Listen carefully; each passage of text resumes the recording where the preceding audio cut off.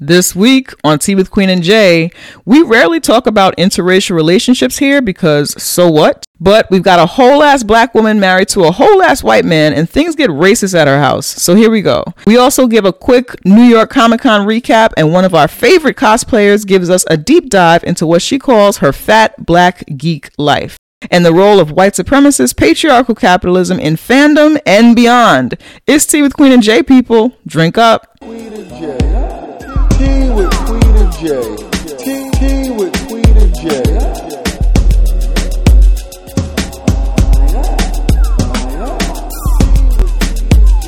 All right. Hey, girl. Hey, what's up? Nothing. What's up with you? Nothing. Chilling. How are you? Fine. How did you spend your Indigenous People Day? Oh, I was recovering from New York Comic Con. So I was at home. I cleaned up a little bit. I talked to my dog a little bit. Okay. Yeah, I stayed off social media. So it was good. How was yours? I was just home. I was kind of home all weekend, doing lots of like work, catching up on everything, like even like my own life. Like I reorganized my bedroom. Okay.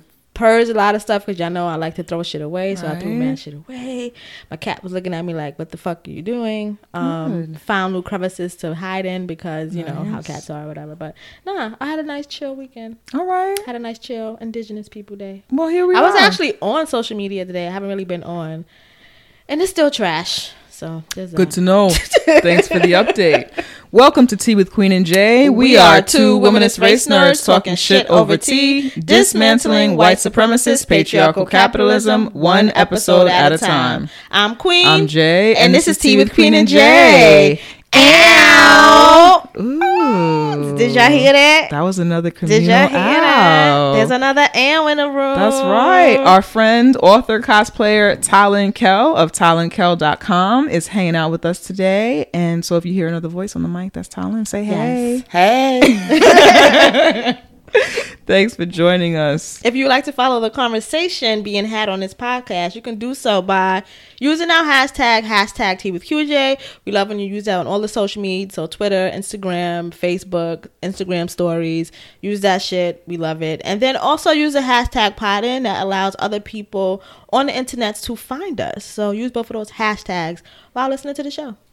That's right. We are recording this Spot of Tea episode. Oh, you mixed it See together. how I did it? I put it together as one. Spot of Tea episode. No segments. We're in it. We quit it. We are recording at ICN. Sound like a man. These are the man episodes. Sorry. I didn't mean to bring that negativity into our lives. We're recording at ICN Studios. Please be sure to check them out online at icn.dj. I have some libations, but Queen, can you tell us what libations are? Yeah, so libations are when we pour some for the people, places, and things that give us black joy. So we pour some for the homies. Yeah, I just like saying the homies. So I say that. What's wrong with that? Ancestors, all of them people, we pour them for that. So Jay, what is your libation? I actually have a few libations, but I know you only have one here, so I'm gonna throw it back to you. Yes, okay, so my libation is short and sweet. We are actually, first announcement of the show, Hey.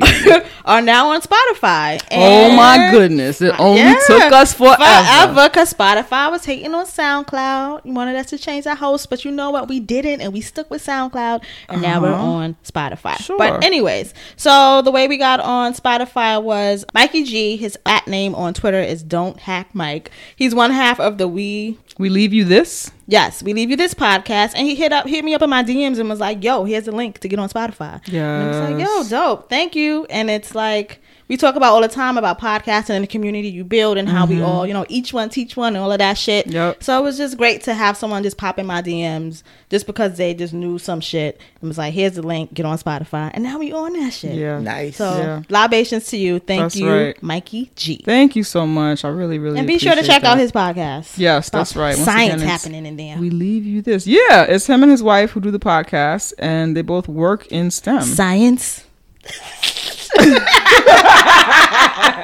I don't know why that's so funny, but it is. Because weird science. That's what I was doing. Y'all remember that movie? No. Okay, That's forget the one where that's the one where they make the woman, right? Yeah. Yeah. Okay. Because that's what white men care about. is That's they- all the movies in the 80s. Where Yes. You're gonna make a woman. To I'm a fuck. nerd. I'm going to make a woman to fuck. Yeah. Yeah. So.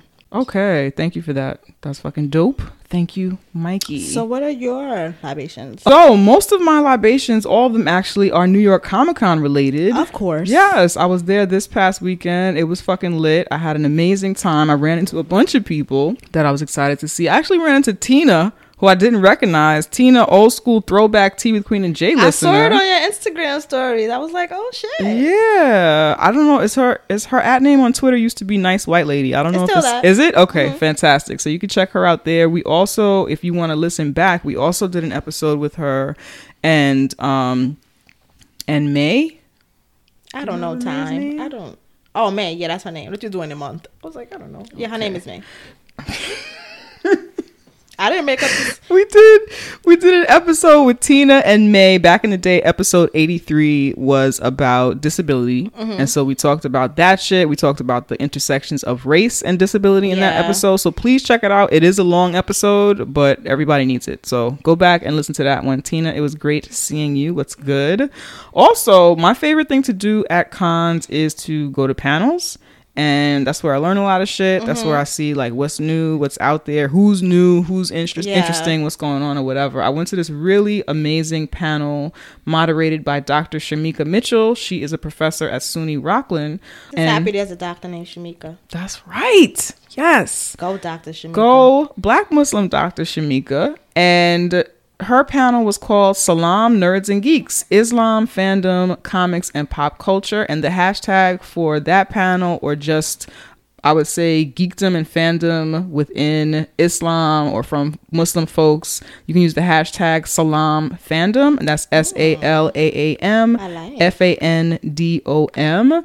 It was lit. I saw like on people's Instagram stories or like pictures, and I was like, oh, I want to be there, but I don't really want to talk about that. But I was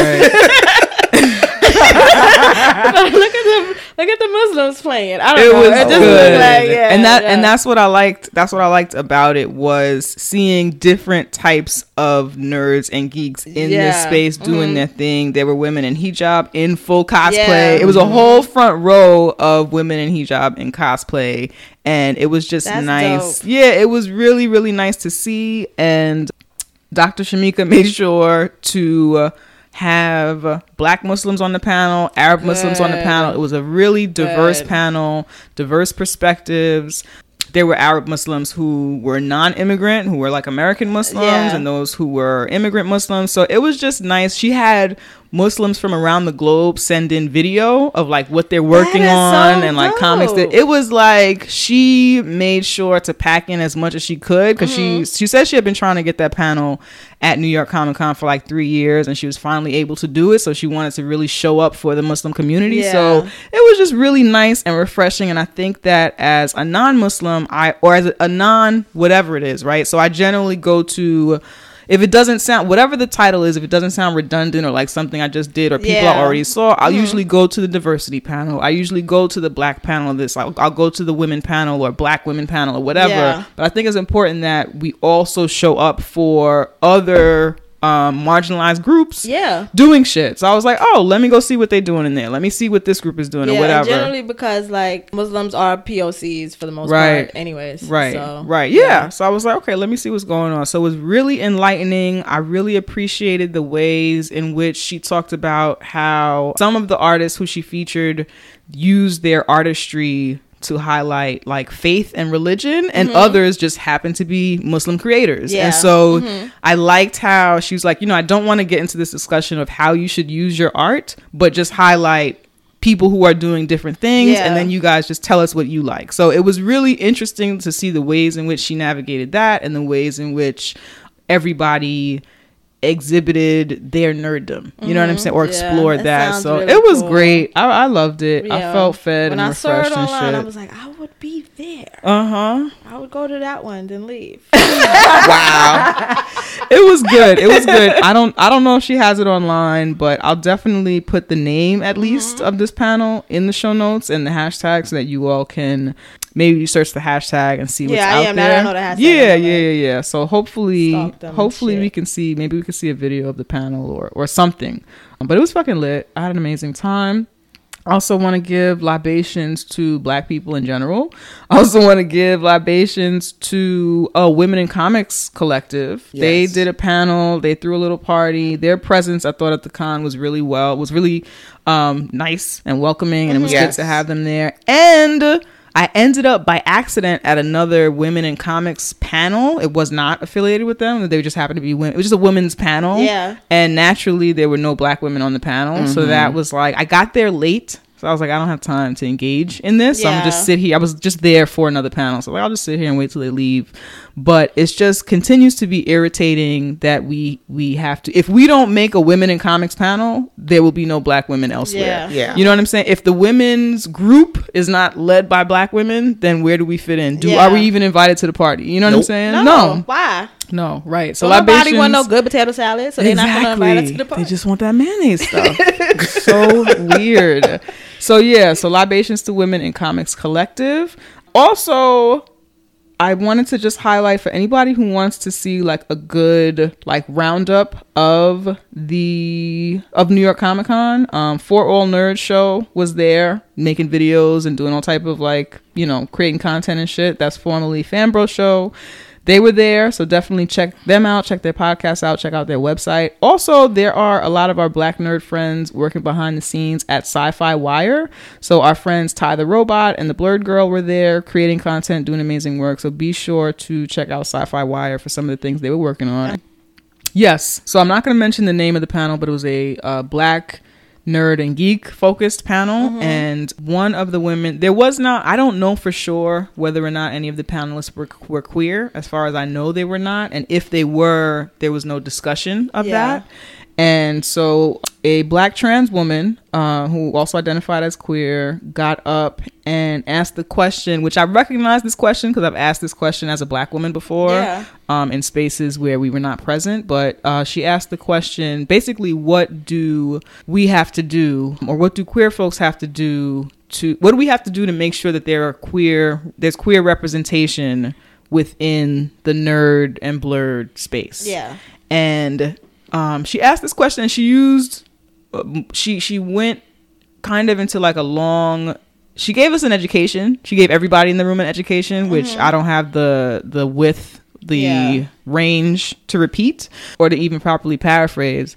But and I appreciate you for that. Right. I will not. But she did give all of us an education, and she asked that question, and the initial answer to that question was, I would say, the answer that white men give Black folks when we ask, how do we make sure that we're included? Do it yourself. Do it yourself. Create your own content. Talon, you were there, right? Yep. Create your own content. Yep. Make your own shit. Assert yourself. Make space for yourself. And all of that bullshit, when you know that you're a marginalized person, is more challenging for you to do. And so if you are a straight, cis, Black person, you know what I'm saying? You have privilege over trans folks. Yeah. Period. It's harder for trans folks to get into the door. So, yeah, but I mean, we were kind of talking about that, where it's this thing where instead of looking out for everybody, people just be out for self. Right. Like all the time. Yeah. It's like they don't. Like a white man. Yes, which is why you said, because they just want to get to that position and then maintain that position for them and their friends. That's right. And that's it. It's not about actually opening the door for anybody else or even bringing anybody else along with them that's not, in their actual specific community. And it's ugly. Yeah, it was gross. So 2 people answered her question, and those 2 people spent the first 3/4 of their answer telling her to do it herself, create her own space, like she's not also a Black person who knows that already, right? Niggas know that. We know that. That's not what she was asking. We specialize in making our own shit. That's just all of the Black culture in this fucking country is that we don't need a lecture in that. Yes. That's not why she asked the question. Exactly. The question is, what do we as a community do of a community who centers straight cis folks, because straight cis folks center themselves and silence others? What do we do to make sure that we're being inclusive of queer folks. Yeah. What the fuck do we do? And so eventually at the tail end of I'm going to sound like a white man, these two people who responded finally said, you know, and it's up to people, it's up to black folks with privilege, it's up to cis straight people to do something. I have to, you know, take responsibility. And then the guy was like, you know, I have to, as a straight man, take responsibility and realize and but they said all of this. So before, I've been to panels like this before when that wasn't said at all. And so now it's being said, but it's being said at the tail end of answering and responding like a white man. Yeah. You know, do it yourself. Pull yourself up by your bootstraps. Yeah. It was enraging. Wake up at 5 a.m. Yes. Defend your white woman friend. Right. Get no sleep. So she can have her spot at the museum. No shade. Wow. Ooh, yikes. I'm just saying. Wow. That's what be happening. But like, I mean, it comes back to that intentionality, you know? And so like, the big thing now that people keep talking about is that we shouldn't be intentionally, like, it should just naturally happen. No. Like the way that we've been oppressed did happen intentionally, you know? And so like, and so you hear this, I mean, I get this dialogue a lot where they're just like, you know, it just seems weird for me to go out of my way to specifically find a trans person to fill this spot. And I was like, you know what, that's the only way they're going to get that spot. So do it. Oppression is just do it. strategic. Yes. And intentional. So you have to be strategic and intentional to change it. We were in what was supposed to be a safe space of black folks. It was in a huge room. All the black nerds who was at the con, we weren't all in there, but we filled up that room. Yes. Okay, as many of us could fit was in there because we wanted to be there together, supporting one another and talking to one another. Yeah. And even within that space, the natural inclination for these two black folks who are employed and have following and all of that, their natural inclination was to respond like a white man in power. You know what I'm saying? Yeah. Because that's the natural thing to do. Because that's what the white man has done, and that's what they've taught us to do. You know, and part of that also is that who's watching them. Right. And they're very aware of who's watching them. And they want those spots again. Right. And so that's why they do that. And you could just tell when you get a panel that's full of indie creators who aren't affiliated with a big conglomerate or something, then the answers change. The conversation changes. It's just like it's different when you have a bunch of women on the panel versus a bunch of men on the panel. The conversation becomes about what it is to actually live that space as opposed to, you know, kissing ass to the people who are signing your check. Right. And so it would have been a different conversation if, you know, like most of it wasn't corporate people up there, you know, and that's the unfortunate part of it. I think everybody up there except for one person was corporate. To quote Kanye West, and when they get on, they leave your ass for a white girl. That's what the fuck happens.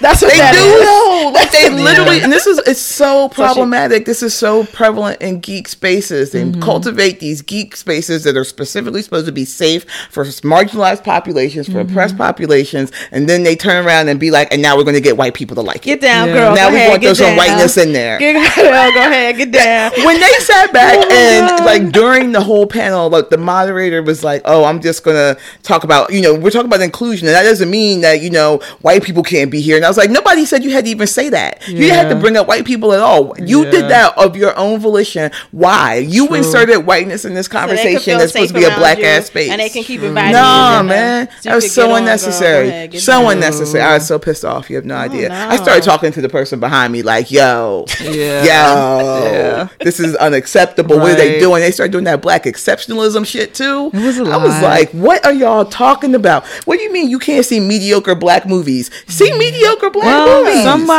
Someone, just to give context, somebody on the panel said, you know, we have to make sure that we're supporting black shit, but that doesn't mean to support mediocre shit. It means support good shit. What I got from it, but I do agree with what you're saying, right? I got a little bit from it that, like, it doesn't mean we have to support every black thing. Because there's that thing too where it's just like, it's black, just go support it. But the whole qualifying of it that way, we're looking to support black created content that appeals to you, that speaks to you. What speaks to you won't necessarily speak to me, won't necessarily speak to everybody in that room. So you find the stuff you want that you want to find, and to sit back and say, no, it has to be good or bad. I think that's the other thing. Hierarchical type of thinking. But that's what happens. Those sounds like those black excellence people. Yes, that's exactly what it was. Black excellence person. Yeah. because it was hierarchical, and I think the person who answered this question is not necessarily of a geek space, and I think that there's a certain element of creativity that comes along with geek spaces. Like, we know that there are whole groups of nerds who they like this thing that they know is garbage, but that's a part of why they like it. Why? So the garbage. Well, because Hollywood, but we will like something that we know is mediocre, but it has this thing about it. You know what I'm saying? And that's like a nerd quality. And everyone does this, but that's a nerd quality. Mm-hmm. But that because that person is not of this space, she could have said no. Well, yeah, she could have said no to being on this panel. Yeah, like I would say no. Somebody asked me to do nerd stuff, and I would be like, You got people. I don't have the range. But listen, you got people who are willing to step into every single space to build their following. Right. They're trying to expand into different areas, and so I mean. So my point really was, my libation was for that Black trans woman for getting up and for doing that work and the education. So thank you for that, and thank you for that labor. It was labor, basically, because I've been there where you're asking a question. It's not a question. It's a statement. Yeah. That's what it was. She was making a statement that had to be made. And she also was at Comic-Con because she wanted to just like go somewhere and enjoy herself. Right. Yeah. I was like, now I got to get up and do I got to work. be that person. And I actually, when they started answering the question like white men, then I got up because I was like, we're not doing this today. And so I got up and I got in line behind her and I got on my knees just so I wouldn't be, had big white hair on. I'm like, I'm not trying to like be a distraction or whatever. So it ended up, their conversation or their response to her ended up being a back and forth kind of conversation because she was also like, nah. Yeah. And they brought it back around, and I was like, all right, I'll let it go because I didn't want to be redundant. Yeah. It seemed like they stopped being white men a little bit, and so that was that. But yeah, it was disgusting, and so just libations to her for putting herself in the line of fire also, because she had to stand there and listen to that bullshit. Like, you went up there on your "you okay, sis?" Like, I really was, because it was not okay. I was like, no, that's not what we're doing today. She did not sign up for this. She did. I mean, like, she did, but I'm in this room too. She signed up for Comic-Con. Right. She did not sign up for that. Exactly. No, she didn't. Exactly. We're not about to do it. So libations to her. As a Black trans woman, she also suggested that it be TLGBTQIA. So I'm just bringing that here to the table. You all do with it what you will. Gotcha. All right. So those are my libations, yo. You wanted to go back and do a libation? Yes. Okay. I actually went to do a libation. Erica Hardison, who runs My Superheroes Are Black. Oh my God. She's who got me actually at New York Comic Con. Oh, yes, Black women. Yes. Okay. So she got me the badge, the press badge. So that's awesome. like the reason I actually got to attend. Amazing. So she's also, I think, Dainty Thug. Yes. She does Dainty Thug podcast, Fabulize magazine. I think her handle is Dainty Thug on Twitter, right? Yes. Okay. Just had a baby. Just had a whole entire baby. Yep. I was like, wow, we graduated from Parasite to Human. Go ahead. Fantastic. Then get back to business. You know that Beyonce. Well, she was trying to. She was actually trying to organize a meetup at New York Comic-Con. We shouted it out on the show last week. Yeah. And gave all the information and stuff. And I hit her up. I was like, hey girl, what's going on? Da-da-da. She's like, oh, actually I had to cancel, yada, yada, yada. Oh, she's like, I had to cancel. I'm still in the hospital. I was like, oh, wait a minute. Right. Still? What do you mean? Did you have your baby? Yeah. She's like, yeah. I was like, yo, I would not have hit you up about this if I knew you were in a hospital, number one. And number two, having your baby. I actually saw a picture of a baby. I saw a picture of a baby on Facebook that she was tagged in, but I was like, that's not a baby. And I moved on. Because that was her whole entire baby. Because I would not be that highly functional having a baby. What I'm saying. That's not the life that I know. That's like, it was next level. I was like, why are you talking to me? Yep. She's like, still working. Anyway, the baby's name is Shuri. She's beautiful. Congratulations, Erica. We love and appreciate you. So yes, that's an awesome libation. Thanks for that, Talon. So tell us how to donate. Get into donations. Yes. And you can do that by going to our website, teawithqueenandj.com. We ask for donations because it helps to sustain this podcast. Yep. Keep it going. This is a 2-woman show. Mm-hmm. Sometimes we have a decent engineer. Hey, Marufu. Hey. And yeah. So you don't care. You don't mind if I said your name on here, do you? Okay. I don't know. You could be on the run. So, teawithqueenandj.com. Scroll down on our homepage. You just scroll down a little bit, and then there is where we give you 2 options. 2. The first option is our PayPal link. You press that, and you can give however much you want, whenever you want. There's no commitment there. And then we have our Patreon option, and that is where we're asking for a little more commitment. We're asking you to give us $2 a month. And you could give more or less. That is up to you. But $2 a month is what we ask for. That is just $24 a year. That's it. And we use that to continue this show. That's and if right. you give us money, we shout you out on the show. Fantastic. And if, I know we said this already, but if you like the $2 a month model, but you don't want to like have a recurring donation coming out, you could just shoot us that $24 in a PayPal. You know what I'm saying? Yep. There's that. Do you want to get into donation libations? Yes. So we got new Patreon subscribers. Our new subscribers are Melissa. Thank you so much. Thank you. Surya or Saria. Forgive me if I did not pronounce either of those correctly. And the homie Rod from the Black Guy Who Tips, yo. Welcome to our Patreon. Let me bite into my everything bagel. Oh, take a break. Bite your bagel. Why are you like this? Thank you so much, Rod. We appreciate you, yo. We really do. We really do. All the love and shit. Blame my mother. Okay. We also, your mom is funny. Y'all are ridiculous. We also have PayPal donations. We got one from Shelby. Shelby says, while I can't do the monthly payment, I'm committing to sending $2 for each episode I listen to. Episode 171 was great, Shelby. Thank you so much, Shelby. We appreciate that, yo. Got a lot of episodes. That's a lot of $2. Hey. I like that model. Thank you so much. Thank you. And then Jeff broke us off on a PayPal. And Jeff says, thank you, Queen and Jay, for your extraordinary wisdom and insights all the time and your effort you put into your terrific podcast. I appreciate you. Thank you so much, we Jeff. We appreciate you too. Yes. That was awesome. You. Thanks so much, yo. Yes, thank you. You have an announcement. I've been saying this for a couple weeks now, but as everyone knows, that I'm starting my party series, Miss Vixen First Fridays, and the first one will be on November 2nd. Come through, party with us. It's a safe place for POCs, queer folks, and everybody else. No oppression allowed. Nope. Leave that shit out the door. That's right. Or we will beat the shit out of you. Whoa. No, this is an NOI function. You will be beaten at the back. You will be taken. Oh gosh, that's hilarious. But Did you used to go to House of Nubian back in the day in New York? Mm-hmm. All right, they had a sign that said shoplifters will be beaten. Shout out to black people, yo. Shout out to black people. Oh, I should have a wall. We take pictures of the oppressors. We put them on the wall. Wow. Like in a supermarket. We're going to put that in our office. Tea with Queen and Jay HQ is going to have those. So yes, come through. The party is only $10 and the Eventbrite link is in the show notes. It's going to be lots and lots of fun. We're using the same DJ Fifi that Tea with Queen and Jay uses for all of it. So you already know what the vibe is going to be. I didn't know. That's a surprise for me too. I'm excited. Come through. Yes. I'm excited. We have another exciting motherfucking announcement. Oh my God. Are you gonna say it? I thought he was gonna give me another. Oh my God. Oh my God. Oh my God.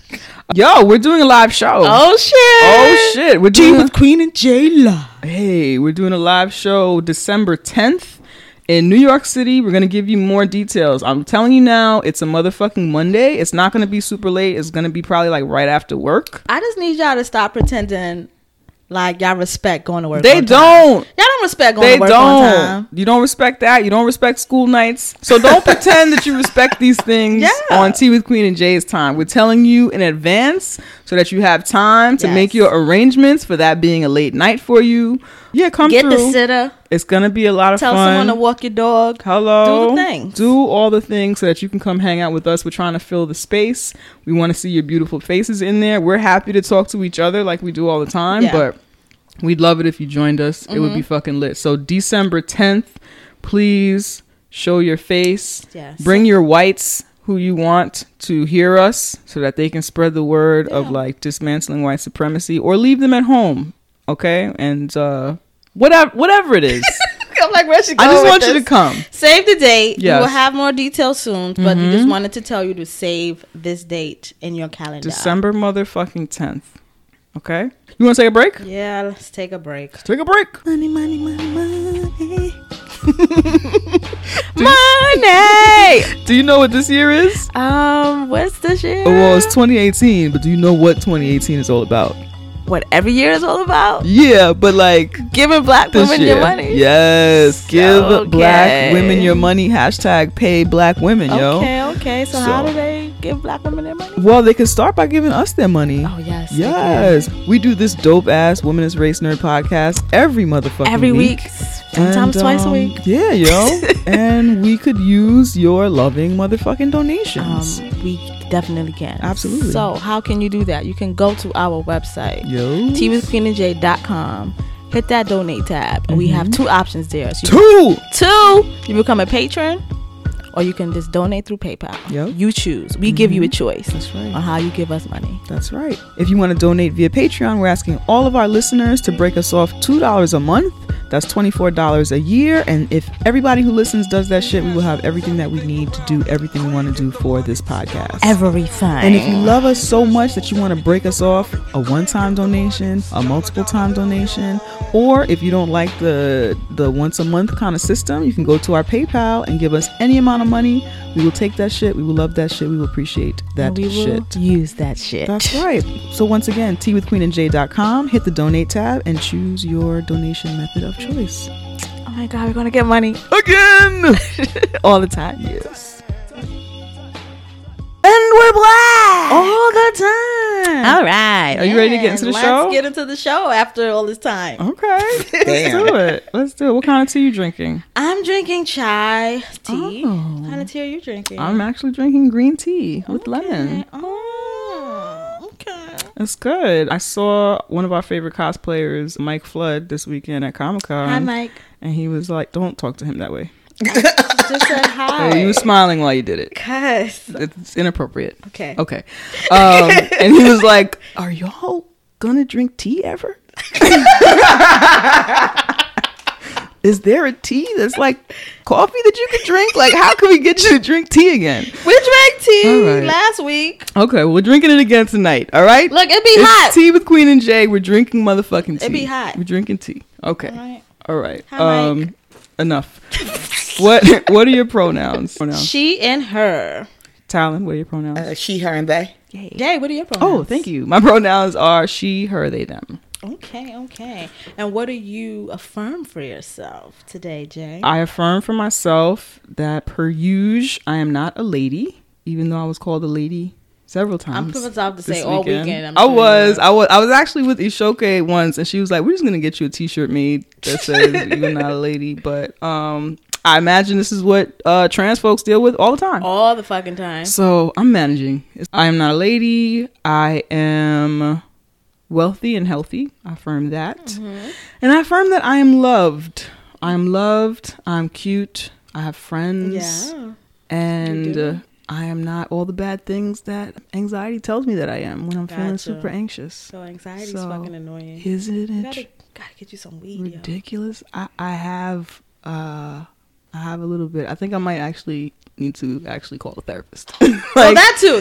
I do actually. Thanks to everybody who gave me like recommendations, and people on Facebook gave me new recommendations, and so I'm actually going to call some of those people. So thank you. For right now. Do you have an affirmation? I mean, I affirm that next year I'm going to make some money doing all this shit I keep doing for free. That's right. That is over this bullshit. Hello. So yeah, I affirm that's going to happen. Pay black women. Pay black women. Okay. Queen, what are you affirming for yourself? I'm affirming, as always, that I'm a bad bitch. I'm affirming that I am enough. And I am also affirming that I will quit my job and come with it. Be self-employed. Yes. And be financially abundant without trauma. Yes. Nice. Yes. That is what I'm affirming. That's right. I got an assist from one of my Twitter followers. She was like, ask without trauma, because the universe will give it to you. You got to be specific. Right? So I'm being as specific as possible. Thanks for looking out, girl. Yeah. So that is my affirmation. I like it. Good shit. All right.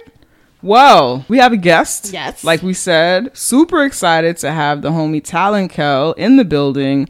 Author, cosplayer, general bad bitch, writer of all the things, amazing writer. All we know is bad bitches. Honestly, that's all we know. That's it.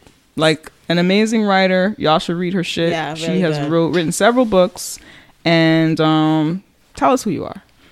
First off, it's only 2 books, but is several more than 2? Yeah. Oh, sorry. But, I mean, it's going to be several books. Eventually. That's an affirmation. I don't know math. That's an affirmation. Okay. It will be several in the future. Okay. But right now it's 2. Yes. Well,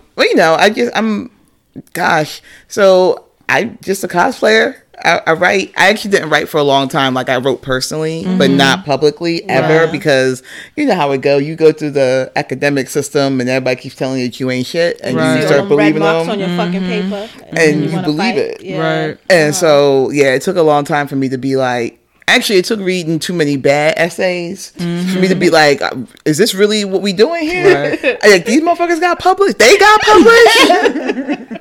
I can write some better shit than this. And so, I was like, I'm going to start writing stuff. But also, I was like, I got this whole thing happening with my marriage to this white dude. And I was looking for advice on that shit. And all the advice was so bad. Bruh. Like, I read that essay today. And... it was. We're going to get into it. Yeah, we will. We're gonna get it's fucking lit. But you're an amazing writer. Like, thank you. I know that you know this, but like you're fucking amazing. That was like wow. I wormhole into your site. Yeah. It's a lot of dope shit happening. I kind of burned the pot because I was boiling water to make pasta. I forgot because I was. Look at you! I was like, oh shit. Oh well, guess that was some good shit. No, I always enjoy your essays, and there's always something in there that I hadn't thought about before. And your 2 books now are a compilation of your essays. Can you tell us the name of those books again? Breaking Normal and Still Breaking Normal. So one of them is essays about my fat black geek life. The second, Still Breaking Normal, is basically my life as a fat black femme geek in a white supremacist world. Right. And so I'm like, that kind of sums up what the essays are about. Yeah. And then people are like, no, but what's it really about? And I'm like, what? Well, we had a white woman once. We told her what our show was about. And she was like, so how do you find topics? It was really weird. You just gave us one. Hey! Yes. How about just like this? Yes. This is about to be a whole... How do we find topics about oppression? It's about to be a whole topic. Like living? Ma'am. Yeah. And I meant that with disrespect. Ma'am. Yeah. Mm-hmm. So that's really what it is. And it's like the first one was more of this is my journey and figuring out myself. The second one, I sat back and I was like, I got 5 categories in which I constantly write about. Mm-hmm. And it was, my marriage. It was about recognizing and confronting my personal anti-blackness and the anti-blackness of other black people. Gotcha. It's holding white people accountable. Misogynoir, which comes from all directions. Yeah. And then like fandoms and just dealing with all of that. And so I was like, all the essays fall into like these categories. Yeah. So if you're looking for something to kind of give you perspective on these 5 things, you should get the second one. If you just want to be like, oh, look at her gain confidence in herself, and you want to see that too, like it changes throughout, like you see it, but that's what the first one's kind of closer to. Cool. Fucking lit. I'm inspired because I have told myself many times that I would have a book of essays, and I haven't. I have the essays, but I didn't put them together. Oh, seriously, you just sit down and do it, man. It's really not a big deal. I mean, no, it's a big deal. It took a while. And for mine, there were a lot of references because I was referencing a lot of different articles and stuff because my audience, I was still trying to figure it out, but I was writing for a particular site, The Establishment, which is run by mostly white women. Yeah. And so, like, I was like, okay, you're going to have this mostly white audience, and I'm going to say this shit, and they're going to be like, prove it. And I'm like, let me give you like 40 articles that's proven that. And that literally happened with one where I actually stopped looking up articles of white men raping people and getting away with it. And I had to stop because I was like, I'm about to cry. Yeah. Like, and in fact, compiling the books, that happened to me where I had to walk away from like 2 weeks because I was like, I can't believe I read all of these articles about all this horrific shit that was going on in the country, and I just got overwhelmed by pulling all the links again and just seeing the titles. Yeah. I was like, I need to take a mental health break, walk away, because I was depressed. Yeah. Like it's hard when it's all together like that, and to know that it's still happening, nothing's changed, these people are still gotten off for it, and you're just like, why am I bothering? Yeah, word. Right. So I first met you, I knew of you already as a cosplayer, a black cosplayer that I enjoyed. I first met you at the first BlurredCon, which we both attended. and you were in your iconic Storm cosplay, your Afro Storm, right? I have to identify it because you do a lot of storms. Your Afro Storm, we do a lot of different cosplay in general, but your Afro Storm cosplay, which is one of my personal favorites. I bought the t-shirt. I liked it so much. I got the shirt. You can see it on the Instagrams. It's on Instagram. You'll see Jay wearing the shirt. Definitely. And so for me personally, I've been cosplaying for about 5 years, and just my love for cosplay is one of enjoying non-typical people or bodies or whatever doing cosplay, right? Mm-hmm. And so for me, that falls under non-white people for the most part. Anyone who is non-white, that's what I'm into. That's the adventure for me, because what I enjoy about cosplay is us like creating something that is the unexpected. Yes. And I know for me, that is when I saw Afro Storm, I was like, this embodies all the things that I love about cosplay. As somebody who has created this Storm that is I recognize this character as Storm, but it's still not a Storm that I've ever seen in a comic book or on screen or anything like that. But you made her your own. So how do you categorize like your type of cosplay or the work that you do or it within that arena? So, a lot of cosplay, when people talk about it and they think about it, they're trying to look exactly like this character, right? Yeah. And so what really started when it got more popular, people who were doing it were trying to look as much like the characters. Photographers were taking pictures of those who looked most like the characters. Yeah. And it was always thin white people, right. Or thin or muscular, whatever, certain shapes, certain bodies, certain skin tones, right? And so I had to actually have that reckoning and realize I'm never going to be any of that shit. Like as soon as I decide, no matter who I cosplay, outside of Amanda Waller, I wasn't going to be that character. Like that shit wasn't going to work. So at that point, I stopped really worrying about fidelity to the character. And I was like, I'm going to just do whatever I feel like doing. For years, I refused to do Storm. I refused to do any version of Storm, except for the one where she's a vampire, Bloodstorm. Because I was like, she got a mohawk, she's a vampire, she got fangs, red eyes. I was down with that. I liked the idea of killing people. But but other than that, it was such a cliche to do it that I was like, I'm not really interested. For some reason, I was just like, it would be really cool if I did something that was closer to a traditional costume that had the afro, like a big ass afro. Right. That would be awesome. And I just looked to the characters. I like certain aspects of them because they identify like with my personality. Like Dark Phoenix is another particular favorite of mine because she is super overpowered. Can destroy planets, could destroy the universe, basically. But her story is always men trying to control her and shape her into what they want her to be. Right. And so the reason why she is dark is because she's not that. And so then it becomes we have to kill her. Right. Or she has to kill herself or however they decide to write it that time. And so I feel like that all the time. I feel like the world is always trying to twist me into being my own worst enemy and just kind of self-destructing, either walk their way or don't exist at all. And so there are aspects like that I identify with and I'm like, but I'm not going to look like the character. So there's no reason in the world why I have to try and look as closely to the characters other people do. It's never going to happen. The moment I put any of this stuff on my body, I will never be the canon, basically. I will never be that character. Yeah. So I may as well do whatever the hell I want with it. I'm generally more interested in the cosplay where I know it's the person's personality within the character and not just like the replica of what I saw in a comic book and stuff anyway. Like I'm more attracted to that. I'm usually more impressed with those iterations of comic characters than I am with the like I look just like Mario. It's so weird to me. Like you really just want to look like this other, like you really just want to be a copy of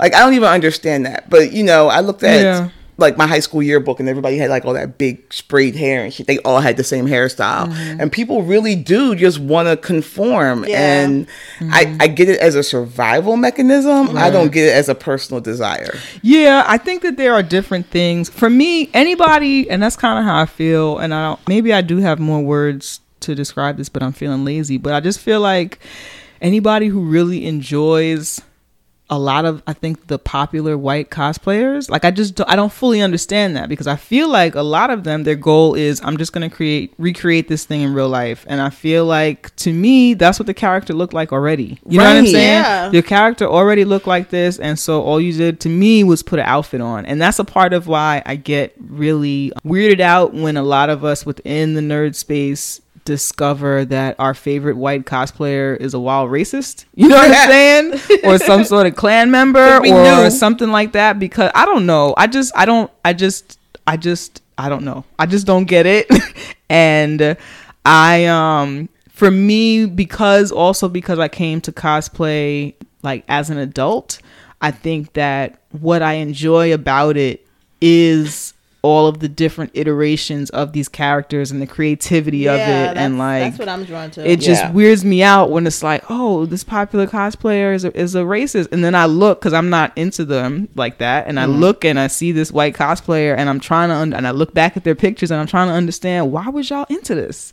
You know what I'm saying? What was the allure? But I know that different people like different things about cosplay. So I understand that a little bit. Just to like, one of my favorite of yours, I think, is the image that you did as Dark Phoenix with Thanos. It's like it's a recreation, you all, of the Janet Jackson photo with the hands on the breast. What was, do you know, you're a Janet fan, what was that for? It was a Janet album. The Janet album. Oh, the Janet album. Yeah. Okay, fantastic. I love that photo. It's fucking awesome. It's great. I'm trying to find it. I want it in my house. Oh, the Janet one? Yeah, it was for the that was the Rolling Stone cover. Oh, that's it? Right. Yeah, it wasn't for the Janet album. It was the magazine. Rolling Okay, Stone you're right. cover. Yes. You're right. Yes. Yeah, because I want that photo. Yeah. Blown up somewhere in my house. Ew.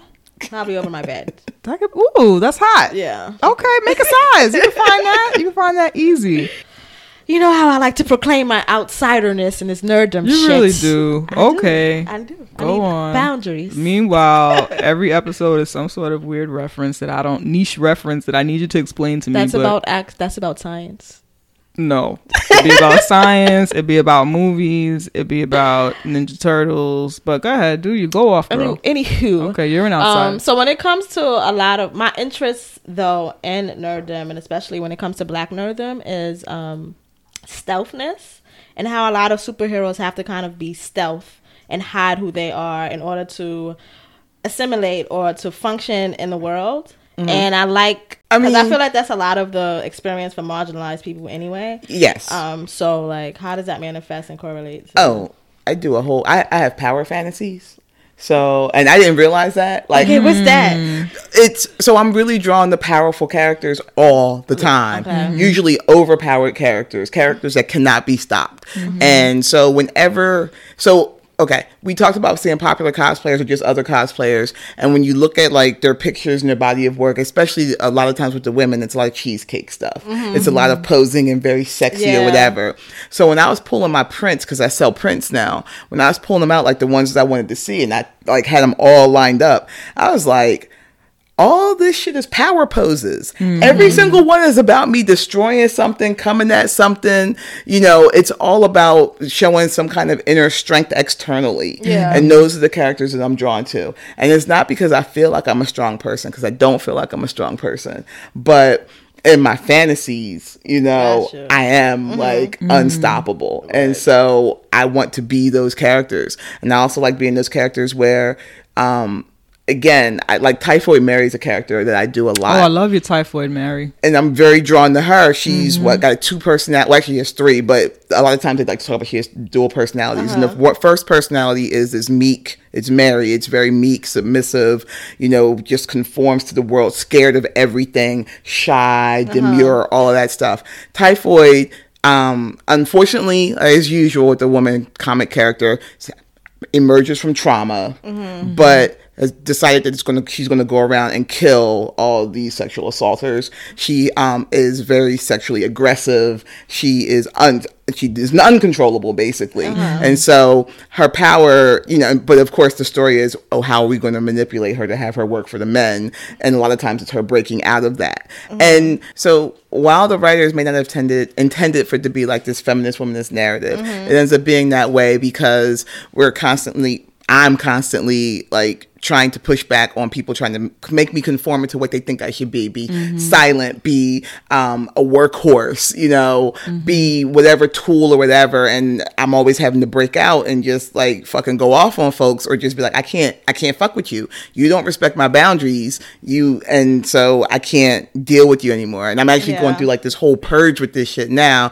And the literal thing that they're doing is, and I'm like, do you even realize how fucking cliche you are? Is that they're spinning the narrative of she's unstable, she's crazy, you know, she's so angry, nobody can talk to her anymore because she's just raging all over the place. And I'm like, nah, this nigga came into my inbox and started yelling at me like I was his fucking child. This one tried to sit back and try to exploit my labor. They don't do shit, but they want to take claim for my work. And these are other black men creatives. Other cosplayers. And I'm like, what the fuck?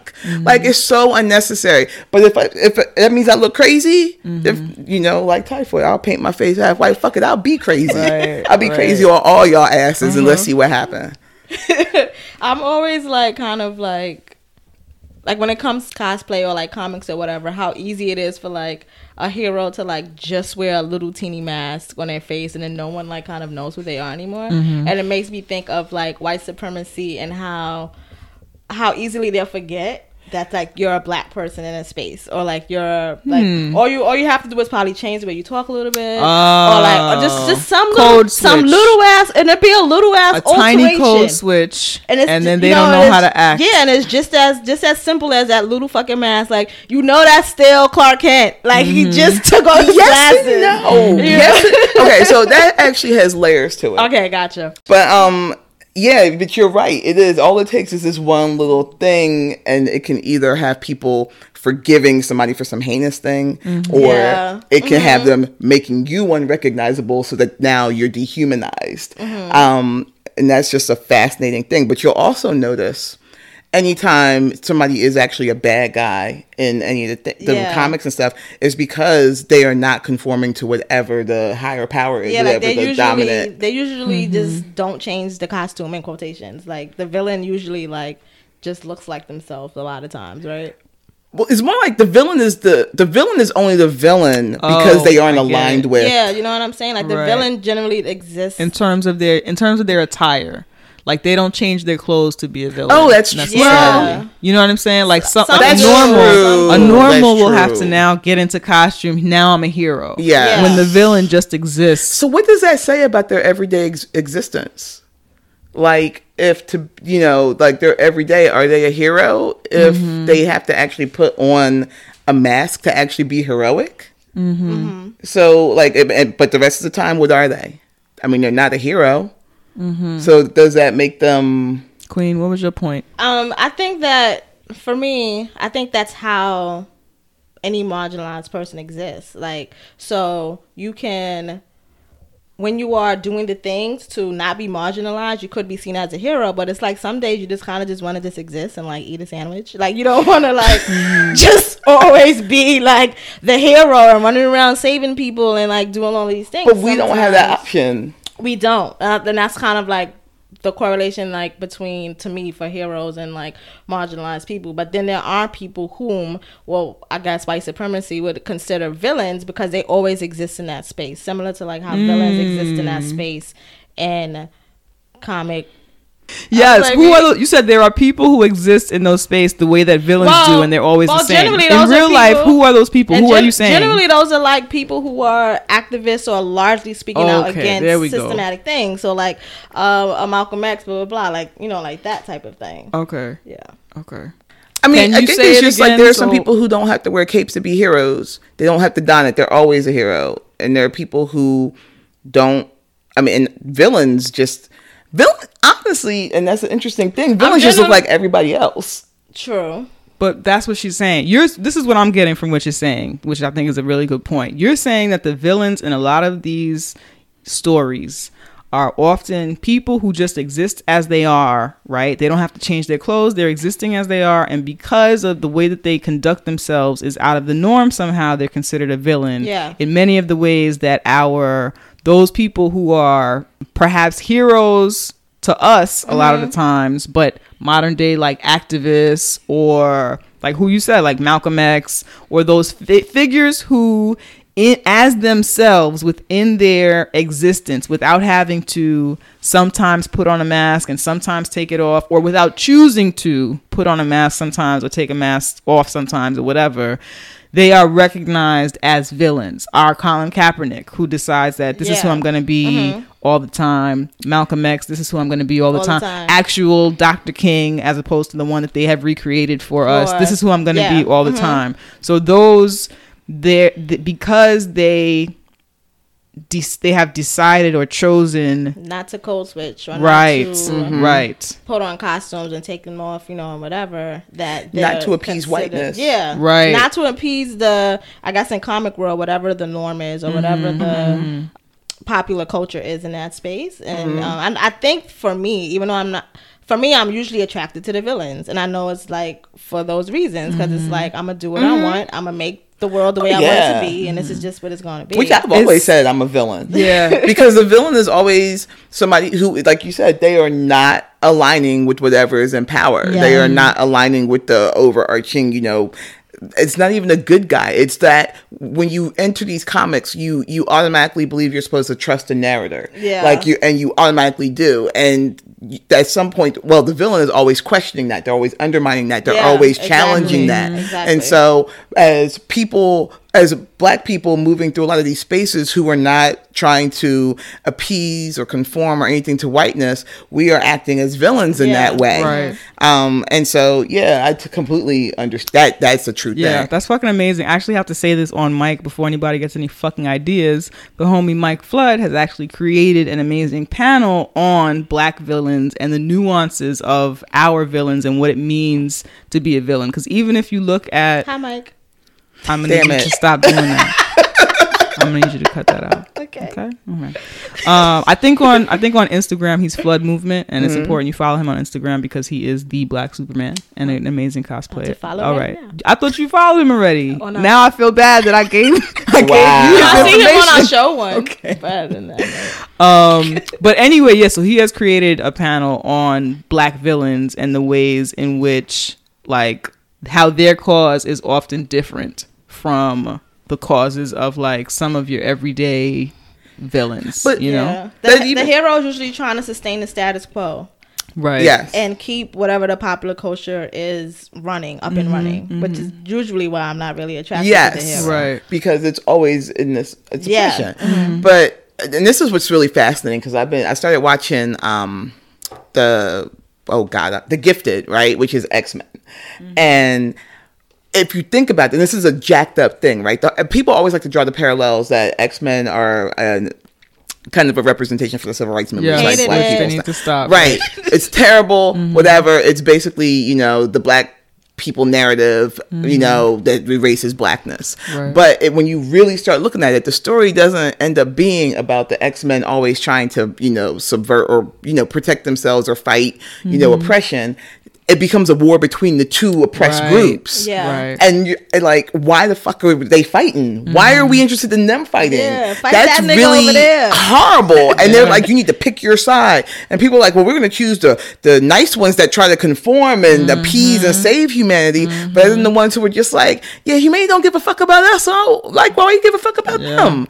Let's just go get our space, do our thing, and not really deal with that shit. Right. And so, like, the narrative is completely different, and we don't think about it. And this always goes back to how everything that we have in our media and our social, everything, just not like our environment, is a giant PR campaign to absolve whiteness of its crimes. Boom.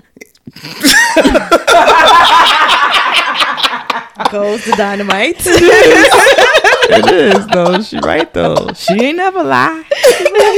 Something that I noticed is that you do a lot of, I know that a lot of people enjoy illustrating your characters and that you request a lot of commissions. I'm about to say, nobody enjoys illustrating. I pay all of them.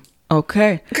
So I will rephrase that. I know that you commission. She said what she said. You commission a lot of artwork and you pay for them to do that shit. Yes. Why do you do that? Because I want to see myself. Right. And yeah, I want to see myself in these comic roles. I want to see myself in this art style. They're not doing it on their own. Right. And the only way I'm seeing that happen is if I pay for it to happen, you know? So I do. I had to do the same thing with cosplay photography. I was going to conventions and like people weren't taking pictures of me. Right. Photographers weren't requesting me. Yeah. And So asking. so that's something for anybody who's not familiar with cosplay. When you go to cons or conventions or whatever, it's one of those things where photographers will stand around waiting for, it's like going to a street festival. Yes. Waiting for people in cool cosplay or people who they find interesting. Yes. And you're finding that that's not something that was happening for it you. stopped happening as it got more and more popular. As cosplay got more popular. Yes, as cosplay got more popular, and as photographers were trying to like generate business or get more activity on their pages and stuff. So they were taking pictures of who they thought everybody wanted to see, or people who actually have shown they got more hits, whatever. And, you know, unfortunately, you know, cosplay and geek culture mimics larger culture. Yeah. So I was like, I'm not getting any good pictures. Even with the photographers who would set up stations and they would like basically take a line of people and everyone could come through and get some pictures. They would spend like 20 minutes on one person and then like 2 shots on the next person if they weren't interested. And I was like, this is so obviously glaringly bad. I went out of my way to just be like, okay, who takes good pictures consistently of just about anybody who comes to the space, or who I gotta fucking pay and how can I afford them? And I started cultivating community where I could get good pictures and not have to worry about the favoritism and the preference and all that crap that goes along with it. And so, yeah, this is like body preference, colorism, racial preference, all that shit. Okay. Because what they started doing is, you know, when they introduced the whole idea of canon, like there were no rules to cosplay when I first started. Can you just explain canon real quick to everybody? I'm gonna get all the way around to it. Yeah, all right. Because I was like, excuse me. Right. So there were no rules when cosplay was like, when people were doing it, you know, 20 years ago, whatever. You liked the fandom, you dressed up at it, it was great. And then it started getting more and more popular and people started gravitating towards the cosplayers who looked the most like the characters. So then it became a thing where the photographers only wanted to take pictures of groups that, you know, very closely resembled the characters. And they call that canon. And mind you, canon is such a bullshit word because canon changes over time, because how that character looks honestly depends on who the artist is for that particular book. There are some times where from panel to panel that costume is not the same. So, but it became this weird rule of, okay, so, you know, if you want to be Superman, you have to be white, you have to have dark hair, you have to have this color eyes, you have to have this body shape. We already told you the only Superman we recognize is Mike Flood. Hi, Mike. But I'm gonna ask you to stop doing that once again. But you know, if that became the thing, Wonder Woman always, like, they would start being like, oh, we want to have these body preference things. And mind you, when you looked, especially for the female characters, the women characters, when you looked at the proportions they gave, they weren't real. They weren't human. Nobody exists like that. But they wanted people to try as much as they could to look like that. And so it became this unspoken rule. They would just say, we're doing a canon photo shoot of the Justice League. We're doing a canon photo shoot of X-Men. So that excluded anybody who didn't look like these characters. So if you were fat and you weren't trying to be Juggernaut or the Blob or whatever, you couldn't be in that photo shoot. If you were black and you did anybody that wasn't Storm or Bishop or Luke Cage or whatever, you couldn't be in that photo shoot. And so again, that was a rule that evolved that shouldn't exist at all, because everything's a fantasy. They're all made up. None of these are real people. And I don't believe in cosplaying real people either. I think that's rude as shit. But, so yeah, the whole canon thing is just a gatekeeping mechanism to exclude specific groups from being able to participate in this activity fully. And I don't know why we started talking about that. Oh, because I was asking you why you commission work for yourself. So artwork. That ties into the art. People weren't drawing. They don't draw women who look like me. Yes. I mean, I'm watching now Terry Huddleston. He now has a couple of art pieces where he's doing where it's fuller figured women. But a lot of artists aren't doing that, or if they do, it's very intentional, and that's kind of all they do. But even in that, you have to be careful because sometimes it's fetishes, and you see it play out where God, I got to bring this up. So there's this artist that was there, and he introduced himself to another artist, and he was showing his work, and it was alien women who had these huge boobs, these huge hips, and these tiny ass waists, like wasp waists. They would break in half if they actually were proportioned like that. Right. And they were aliens, and they were called thicklings. And he came and showed that art like it was the greatest thing ever. And I was like, we about to find you on all Hotep things. Wow. Because what the fuck? Thicklings. Yeah. Yes. That's not even creative. No. I actually did. I was like, thicklings. Oh, that's a lot. I feel like I've been street harassed called a thickling. Right. You know, like it's not even a creative. Yeah, but that's the art you will see when it starts getting into fuller figured. It becomes this like sexual fantasy fetish thing. And I was like, no, gross. I want something that's going to be, more realistic that actually looks like me. Yeah. And let's do it. And so like I worked with Cannon White, who's actually someone who's done illustrations for Marvel and DC and other like big publishing companies. And when he did the first draft of he did like I have black and whites of Typhoid Mary, Punk Storm, and Dark Phoenix. The first draft, he gave me the waspy waist, and I was like, it's supposed to look like me. Right. You got to thicken that up. Like my waist does not look like that. And so, like, you actually have to push back on some of them to get the art that you want. That happened to Jay once. Someone happened to draw her, and then all of a sudden, she had these thick ass thighs. And Somebody. This is not. I haven't commissioned any work, but I'm of a certain size. I'm light skinned. People. Fan art. Yeah, right. So I have a little bit of that. So someone drew me, and I enjoyed being drawn because again, I've been cosplaying for 5 years, and that was a little bit earlier in my cosplay career. But so I was like, oh, cool, wow, somebody drew me. Called it a career. Okay, go ahead. Yes. You said it. You heard of me first. Right. Okay. So it was exciting to have fan art, but then I was looking at it and my body, I'm not my chest is a nice size, my butt is a nice size. I don't have a tiny waist and I don't have like thick thighs. Like I'm not built like that. Thick thighs, and she had like a thigh gap. It was I had all kind of stuff that was I had a body that I would consider to be an attractive body, but it was also what I would consider to be the standard attractive body, or what's attractive to like your average black guy, perhaps. You know what I'm saying? You appreciate thick thighs and all that stuff, but that's actually not how my body looks. You know what I'm saying? So it actually made me feel sexualized. It made me feel a little bit weird. It's like when somebody gets your cosplay photo and they Photoshop it to make you have different proportions, and that's the good thing about commissioning. Yes, somebody made I typically wear, this is not even really sexualized, but it did bother me a lot, or just make it to be what they think is right. Yes, they change your appearance. So Storm generally has like blue eyes, I think, on a daily, and then when she goes into her changing of the weather and things like that, they turn white. I wear my contacts are always just white. That's just my preference. And somebody photoshopped them blue in something, and it was just like, that's not what I'm doing. It was a little bit deflating to like, that's not what's happening. You took time to put the contacts in your fucking right. So it's like stuff like that, and it's worse when it's your body that you're fucking with. So like when you commission the art, that gives you more creative control over it. Right. So you can tell the artist change it. When it's fan art and somebody just did it in their free time, you got no control over that, except to be like, I hate this, and you should shred it. Right. You know. But when you commission it, then you're like, no, I need you to change these proportions, make this bigger, make this smaller, whatever. I want it to look like me. And so that's a big part of why I commissioned it. So I actually have some creative control over what the final product is. Yeah, because it's weird. And again, fan art is nice, but then it's also like when you start changing things about somebody, it's like, okay, you like what you see here, but you're also telling me that it's not okay that I don't have thick thighs, or that it's not okay that my waist is not like super tiny or whatever.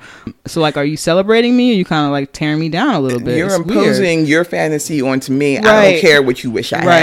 Right. Keep that in your head. It's none of my business. Keep that in your head. Or even honestly, I might prefer if you ask me, hey, do you mind if I draw something inspired by you? Right. Because then I'll know that this is not a picture of me, and I don't have to. Then it's already implied that you're about to do your own thing. Yes. You know what I'm saying? Instead of taking something that I created and telling me that I didn't quite have the perfect body for this thing. Yes. So that was interesting. But Nice. I like that, because this ends up, the work that you commission, like when you talk about seeing yourself, is not, it doesn't just end up being you that's represented. Yeah. Other black, dark skinned, They see themselves big in women, that. they see, yes. Yeah. And that's awesome. It's fucking dope. Yeah. So since we're talking about Language. your language, your body, things like that, I actually like your use of the word fat. I didn't think about this until I have a friend who's fat, and she's like, no, call me fat, like curvy, full figured, like all that other shit. Like, no, I'm fat, and it's fine. So I just want to know how you came to terms of the word like fat and using it like it's just a word. You know how people think it's like this derogatory thing to say to someone? I mean, and honestly, it is a derogatory thing to say to me, depending on who it's coming from. Gotcha. Right. But at the same time, when I reclaimed it for myself and people said it, I was like, like, so you can see that. Yeah. All right. You're not saying nothing I don't know. Yeah. And it took away a lot of the sting of the word from me. Gotcha. I mean, I recognize when someone's trying to say, I think it means that you're sloppy and lazy and just a whole bunch of other, just a nasty individual. And I'm like, I'm already not fucking with you because whatever. Yeah. But for me, I was like, this is just a word, and I'll be totally, I'm always honest, but I'll be really clean about it. I started using it because I like watching people flinch when I use it. Gotcha. That's the same thing my homegirl says. She's Like, yeah. you'd be like, yeah, I'm fat, and people are like, oh no, and I'm like, what? They're like, what's the deal here? Yeah. Like, I'm saying it about myself. Don't you say it unless I give you permission, but I'm saying it and carry on. It's not untrue. So yeah, so it's just like, I want that word to have less power over me. Yeah. And so I just decided, yeah, I am a fat woman. That's fine. I'm not going to stress it. Yeah. It's cool. And when you call me that, you know, when I hear you using it in a way where it's basically trying to be worse than what it is, it tells me more about you. Yeah, totally. It doesn't actually say anything Yep. about me. I know what I look like, and I'm good with it. So yeah, it's just a word, and I'm going to let it just be a word for me. So I read a piece, and I can't remember the name of it, unfortunately, but it's a dialogue between you and a man. And it's basically about men, specifically black men, trying to kind of make a come up off your labor. That's kind of what it is. Yeah. That's the name of it. And I just wanted to know how often you experience that, and like how do you navigate that? Because that happens to me and Jay, or that happens where we will like throw whole events and people will not mention that. They will come up off our event, and then they will sit on their podcast and say they went somewhere. Like if they wasn't at our event, Pod and Live, they will shout out every other motherfucker that man's in them. They will act like Queen and Jay do not exist. They will act like Queen and Jay do not do good work. Read a whole piece about Pod and Live. Yep, and not include us at all. So this is like something that we deal with regularly. Yeah, and it's a part of why we rarely in terms of, we do things behind the scenes with men at times, but it will rarely show up on like a man's podcast. It happens, but it's very rare, and we're just very careful with it because it's not safe. It hasn't been safe for us. And we in this conversation, and I know that most of our regular listeners will know this, but for any new listeners, most of the work that we do is intentionally within black spaces and with other black people. And so when we talk about these negative things happening to us, those are experiences that we've had with black men, but it's not because white men don't do this shit. You know what I'm saying? It's because these are just the spaces that we work within. We enjoy working with other black people. We intentionally do that. And so oftentimes when we do have negative experiences with people, they are with other black people. We also work with black women and black femmes regularly, and most of our negative experiences are frequently with men. And so when we, just to contextualize the language surrounding black men, we most frequently work with black people, and so our negative experiences with men are with black men. And so I imagine, is that similar with you in your work? Okay. Like, I don't really fuck with white people like that when it comes to my work. Right. And like, I'm a big fan of, you can be in my audience, you can give me money, you can contribute. That way, don't expect me to do shit for you. Don't ask me for nothing. Like, I do what I want to do. Yep. So that's a big part of it. But yes, it has been with Black men, and I keep pulling away more and more. It's kind of funny that I'm on a podcast with two Black guys. Yeah, you do a podcast with two Black men, right? And I've thought about that, and mind you, it comes out like if you've listened to a few episodes where I'm like, "What are you guys doing?" And I felt like I was getting preachy all the time, but I was like, "You guys keep doing the same shit." Right. I'm keep saying this until you stop acting like you can erase Black, and that just makes you neutral in some way. There's no fucking neutral here. You Black, you political, own that shit, and just fucking run with it, and stop pretending anything else. But they keep doing that. They just reset. And one of them's really good. He tries to listen, and he's starting to, you could hear him working through it. Yeah. A lot of times Black men don't realize that they are just really trying to be white men. Yeah. Yeah. And that could be what that is. It is. And I'm like, I can't sit up in this space with y'all if y'all gonna keep doing this. Like, I'm gonna call you out on it. You're gonna have to fix this shit. You gotta, this is not gonna work for me. So there's that part of it. But when it's somebody, like, my situation is one egregious situation, but that conversation, that dialogue happened because at the time there were 3 other Black women I was like socializing with, and they all had situations very similar where they were erased from their work, like intentionally, like where they had to work to erase them from something that they created. So it's a very common thing that happens with Black women, which sucks. Like, it sucks that that's common. And I wanted to talk about the specific situations, but there's a social punishment that comes along with that. Yeah. They weren't willing to be explicit about it. So I'm not going to violate, their privacy by explicitly talking about it.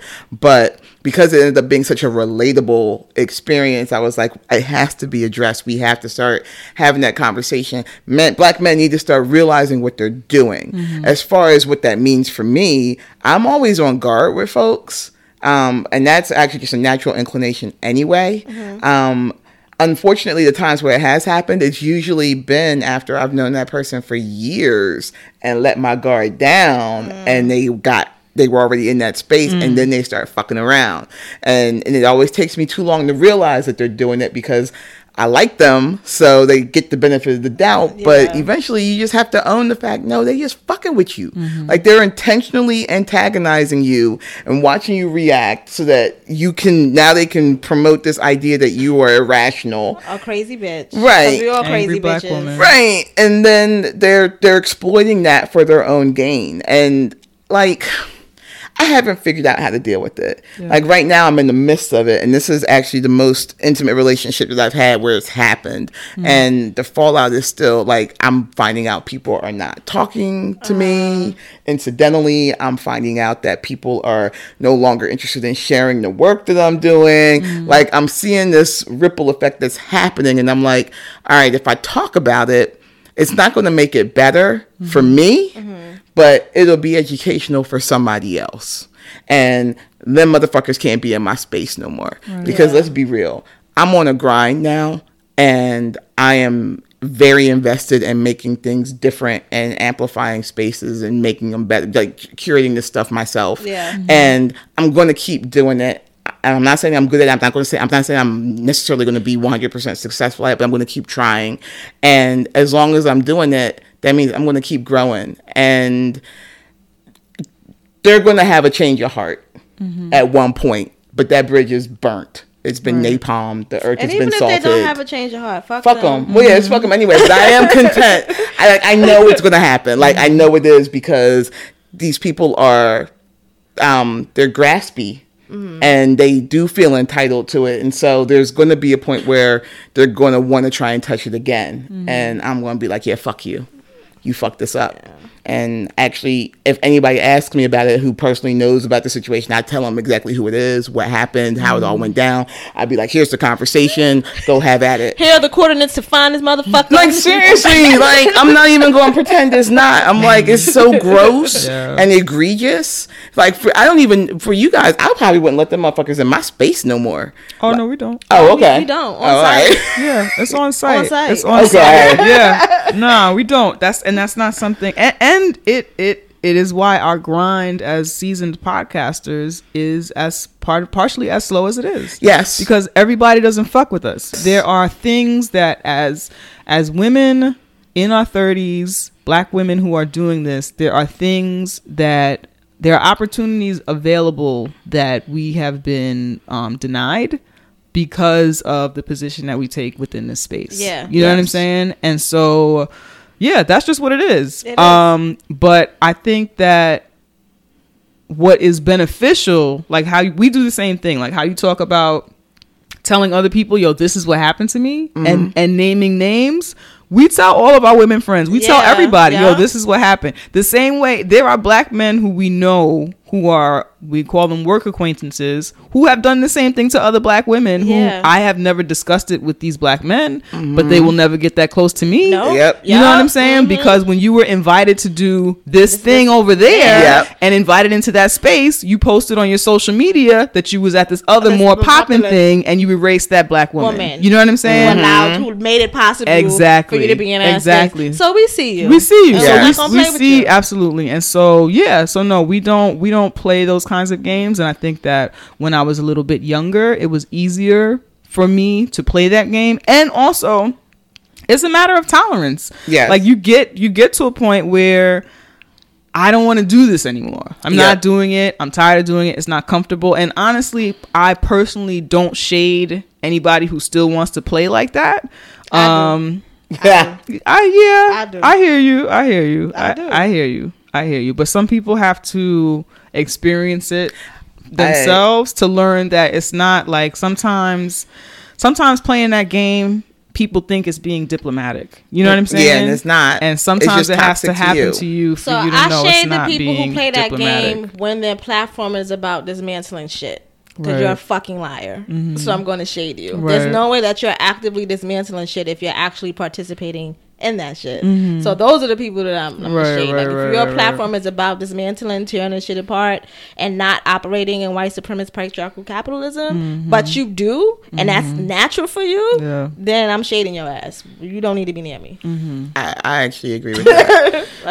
Well, then there's that. I mean, like, and actually, I had a conversation with a friend earlier about this too, where if they're doing that and they don't own it, like you have to own it. At some point, you have to admit it's what you're doing. If you're just sort of like, look, listen, I did this shit because this was the only way I could get to that. And just say it. Yeah, and that, I can respect that. Right. Because I get that, because we're still operating in white supremacy and we're trying to navigate it and figure it out and whatever. So I get that. Yeah, but when you try to adamantly say one thing, I agree with that, and you're doing it. If you're just not owning it, then and acting like this is nice and normal and how things are supposed to be, and actually promoting this message for other Black women, then I'm like, fuck you. You're an agent of white supremacy. Yeah, exactly. I'm not fucking with you, and I'm gonna warn people about you. Like, but I'm not going to do it like on my Twitter feed or some shit. It's going to be same.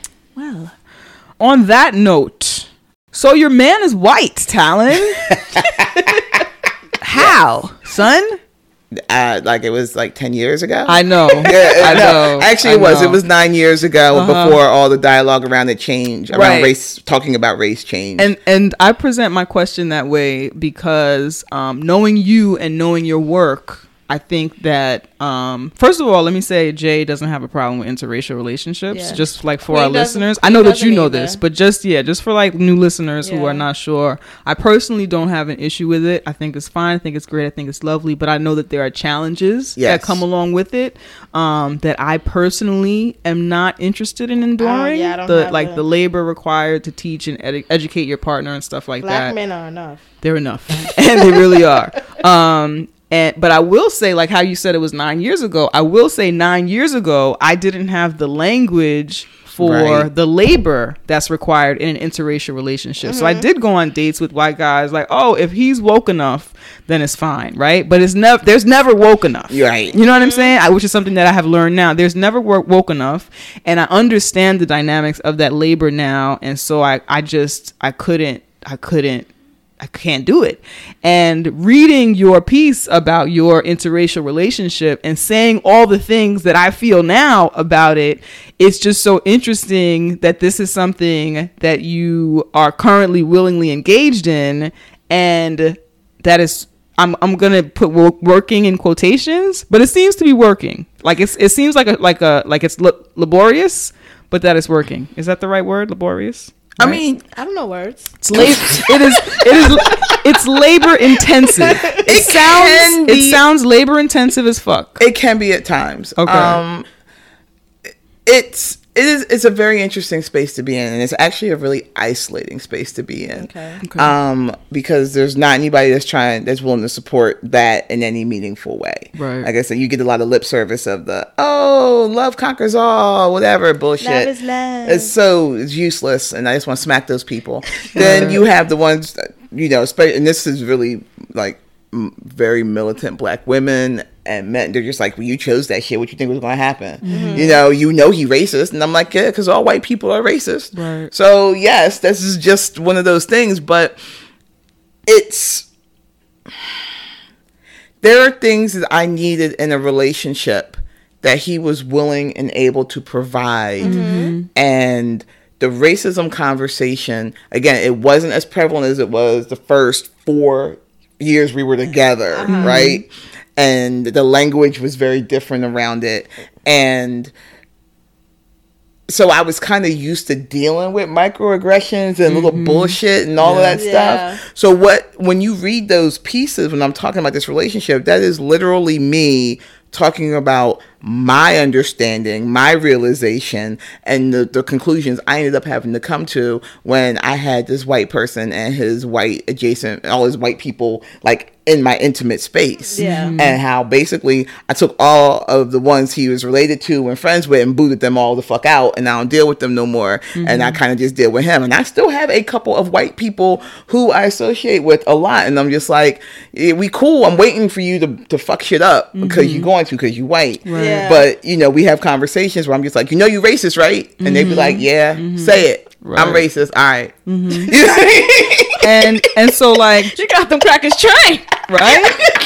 She really does, Joe. You got to read that piece. I was like, oh my God.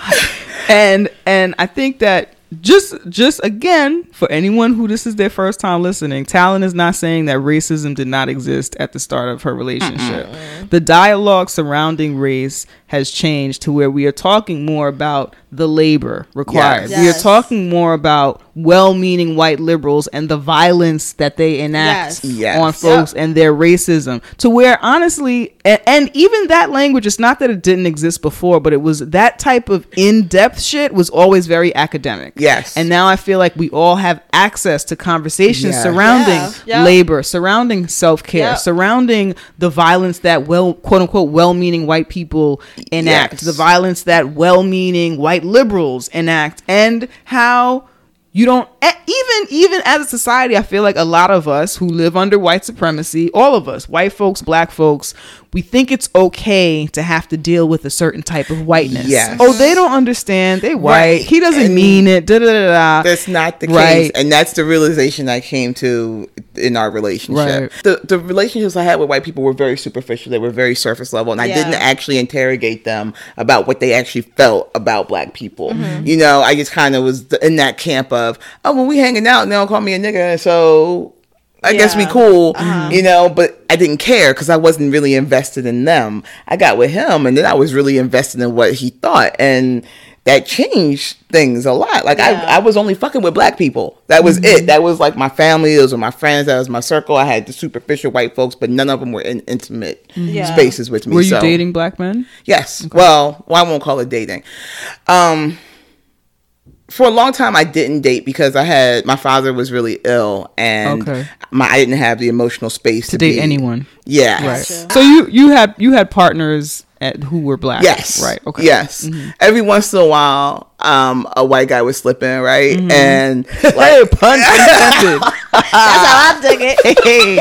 And I'd actually, like, they would try to date me, and I wouldn't date them. Right. Like, I actively wouldn't go out with them, and I wouldn't hold hands. There was none of that. I was like, we fucking. That's it. So I was in a very different headspace. I actually met my husband 3 months after my father passed away. And my emotional state was just very different, and I didn't realize it. But also, he's way more empathic than I am, and he is a nurturer and he is a caretaker. So like, I'm going through all this stuff with the losing my parent, and like, I would just like, we'd be hanging out and I'd just suddenly start crying, and his whole response was he would just hold me and just be like, let it out, and would just like, he created such a safe emotional space for me all the time.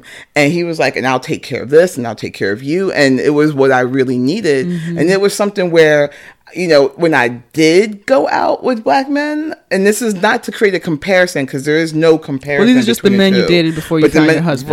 Right. It was almost always competitive. And I wasn't able to even be soft in those spaces. And when I was, it was, why are you so weak? And I needed somebody where I could be weak sometimes. And so he provides that, like, continues to provide that.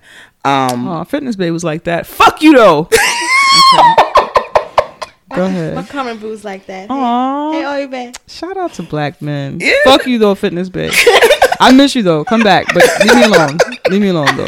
But yeah, it was that, and then there was another part where he just, I don't know, and I won't say that he got me, because he didn't, and I know that, but he was willing to admit that he was wrong, right? And that was a huge thing.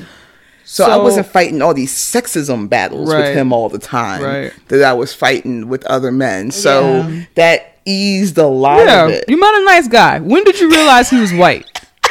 When did that become a thing? I mean, he was always white. Allegedly, yes, he was always white. But when did you realize that there's a violent white man in my house? There's a white man in my house. You know, I'm going to say it was early on, but I didn't understand what it meant. Right. Because I never encountered that. I'd never had that experience before. People weren't in my... You talking to somebody that even when I was fucking people, they didn't know where I lived. So like, he was already in this whole other intimate space. Everything about the relationship was new. So I was learning how to be with another person while he was this violent white man that I didn't realize existed. And so I met them both at the same time. Okay.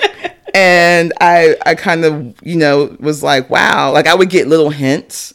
And like, he would say something. At one point, he said he was libertarian, right? All his friends were libertarian. No. Right. This was early. Right. And so I was like, so what does that mean? Like, I looked it up and I'm like trying to figure out what that meant. And I was like, it sounds like he's just Republican light. And he was like, no, we're free thinkers. So then I would give him scenarios of stuff that would, you know, libertarians would kind of go in that conservative route. And when you had individual like circumstances, he always was very, very liberal. Right. So I was like, I don't think you know what these words mean. And we need to start thinking about what you're actually saying. Right. I don't think you understand this. And I like teaching. I like exchanging information. I think it's fascinating. I'm like that a little bit. And like a natural teacher kind of person. Right. So a lot of it. But you know what? But you know, all of this, what it did for me, and this was the most fascinating part, it showed me very deeply, very intensely, how callous whiteness was. Because for a lot of black people, because we don't have white people in our intimate spaces, we make assumptions and we give the benefit of the doubt as conditioned. And we don't actually firsthand see that callousness that happens. Right. When they were in my house, they saw me with him and thought I was safer than other black people. So the guards would come down a little bit more, and I would be like, oh my gosh, I didn't realize you actually really thought this way. Like, this is real. Y'all real fucked up like this. Right. And so I learned that because it was just one of those things I had to experience, and I write about it so that if other people don't have to, if they choose to believe me. Right. It also seems like what I got from it is that you don't necessarily recommend interracial relationships. I don't recommend marriage either, and I'm married. I'm a big ass hypocrite. Okay. Well, that's because one thing at a time. Yeah. Well, what it really boils down to is that most of these dynamics, the power dynamics at play, put the black person at a disadvantage. We are actually conditioned to be at a disadvantage. We are conditioned not to talk about these things. We are conditioned to keep white people comfortable. It ends up being a very oppressive relationship unless you have a very action oriented, intentional goal to not make that space that way. And it is a constant effort that you have to put into doing that, because they're going to get all this external feedback and things from their friends and family or whatever that's telling them, no, that's not how it's supposed to be. So if the partner that you're with isn't willing to even listen to you and try and understand this shit, you're setting yourself up to be basically horribly oppressed in this toxic ass relationship. Yeah. And no, I don't recommend that shit at all. At all. It's like bringing the office home to your house. Yeah, don't do that. Like if you're able to have conversations like that, and if you do have, the spoons to do that labor with your partner, then that's a different story. But you got to understand there's going to be a shit ton of work in there that you're going to end up having to do. Yeah. And if you're okay with that, like for me, it taught me so much, and it helped me change my worldview in a way that helped me contextualize racism and whiteness and all that stuff in just a different way. And now I can explain it differently. I understand it differently. I can see it and, see the patterns better than I could before. So in a weird way, it educated me in the way that, there was no other way I was going to get that education necessarily.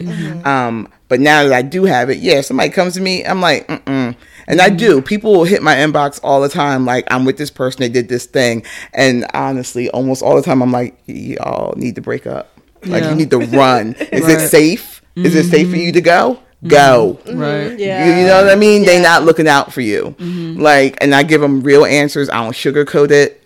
None of that. I'm just like, I just actually had somebody, and this one, she's a person of color, but not black, non-black person of color, hit me up and was like, so my partner's white, and he, he's a social worker, so he understands a lot of the dynamics, and he's very liberal, blah, blah, blah. Yes. But he gets online and he sees all this stuff where, all this anti-white man stuff, and sometimes it makes him sad, it makes him depressed, he feels bad about himself, and I'm just wondering how do you deal with this in your relationship? I don't know anybody else to go to. What do you do? And I was like, I told him to get a fucking therapist, because I can't be fucking handling all this shit for both of us. Yeah. And that's what you need to do. I was like, it doesn't mean that you don't care about him or whatever, but there's a lot of labor that he has to do on his own to reconcile his feelings about this shit. And make sure it's a therapist who understands these dynamics. Hello. That's going to be the hard part. Yes, you try to make me carry a white girl. Yeah, it does come down to that. As the black person in a relationship does almost all the emotional labor when it comes to racism, when it comes to white supremacy, when it comes to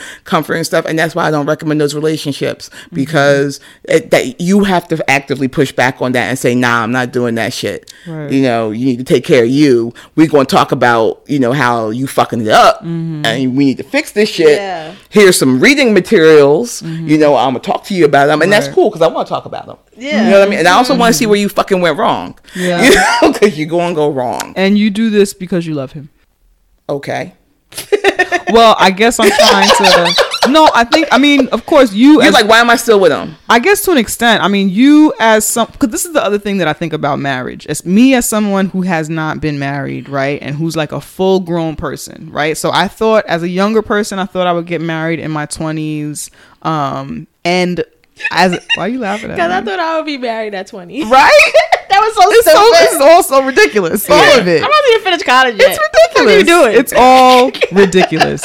But when I think about myself and how much I've changed, I feel like we change with the seasons. I'm on some new shit every 6 months. Like, we change so frequently that I know that the person that I would have married in my early 20s would be different than the type of person I'd fuck with in my late 20s and the person that I would fuck with now, whatever. And so I can understand. I feel like if I were to get married now, it would have to be with somebody who knows that we're both about to be on some new shit every 6 months, and we decide that we're going to be on some new shit, perhaps different new shit together, but be okay that we're on this different new shit, and that we're going to be different and change, and it's a journey. Yep. Yes. So I guess in this instance, I guess I'm trying to understand, why is it worth that labor for you? You know what I'm saying? And I imagine you both benefit from it, because he, aside from being a violent white man, there's a personality under there that you two connect in some way, and he is loving and supportive and shit like that. You know what I'm saying? So I imagine there's value in that.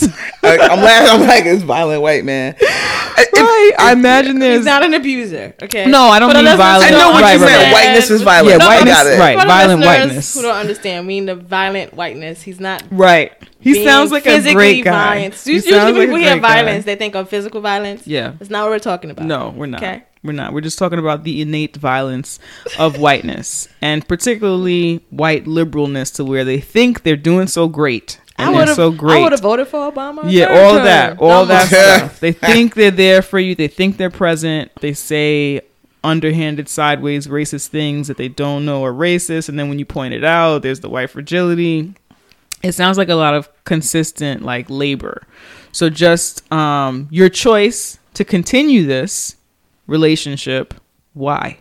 So the gaps between the labor moments get longer. Okay. That's good. Right. That helps a lot. Yeah. Like if it was like how it was in the first like 3 years, I'd be like, what the fuck? What are we doing? So the gaps get longer, get wider. And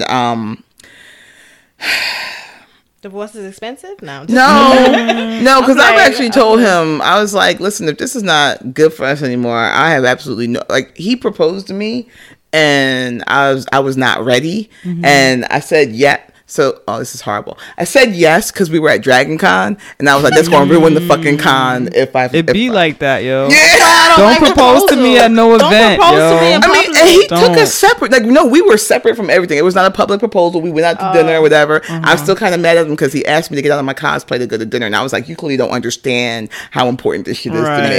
Like, what the fuck? But... you know, whatever. It was an off year anyway, so it wasn't that bad. Okay. Nerd. Okay. So, like, and I knew I wasn't ready, so we were engaged for like 2.5 years before I was like, okay, we can do this. But that's because I was waiting to see if I was going to end the relationship. I am not a commitment person. I did not see myself getting married. And I kept warning him because I knew, I was like, listen, I change a lot. Yeah. I change fast. I am constantly responding to stimuli in the environment, and I'm adapting and growing with that. And if you can't do that, if you can't, you know, do that with me, or at least keep up, or be willing to work with the new person that I'm going to become, because it's going to happen, then this is never going to work. You have to be willing to do this shit too. And so that was a big part of it. And I was like, and if you're tired of talking about race, if you're tired of talking about racism, we're tired of being the racist in this relationship, we can stop seeing each other. You can find yourself a little white girl and never have to talk about this shit ever again. And he's like, why do you keep trying to throw me out? Like, why do you keep trying to get rid of me? Did I say I didn't want to do it? Did I say I wasn't willing to do the conversation? That I wasn't going to learn? I mean, I'm here with you. And so, like, he just kept coming back and being like, I fucked up. And sometimes them fights would be 2-3 days of us being like, you fucked this up. And then him being like, well, I'm going to get evidence. And then he would do all this research and couldn't find shit and realize he was fucking wrong. And so, and then he'd be like, all right, I fucked that up. I was wrong. I thought I was coming from an informed place, and I wasn't. And now, and so, like, when you're watching somebody do all this labor themselves, after a while, like, you're just like, I mean, they're trying. Yeah. Like, they keep coming back and trying, and I'm not. You read my shit. I don't pull punches.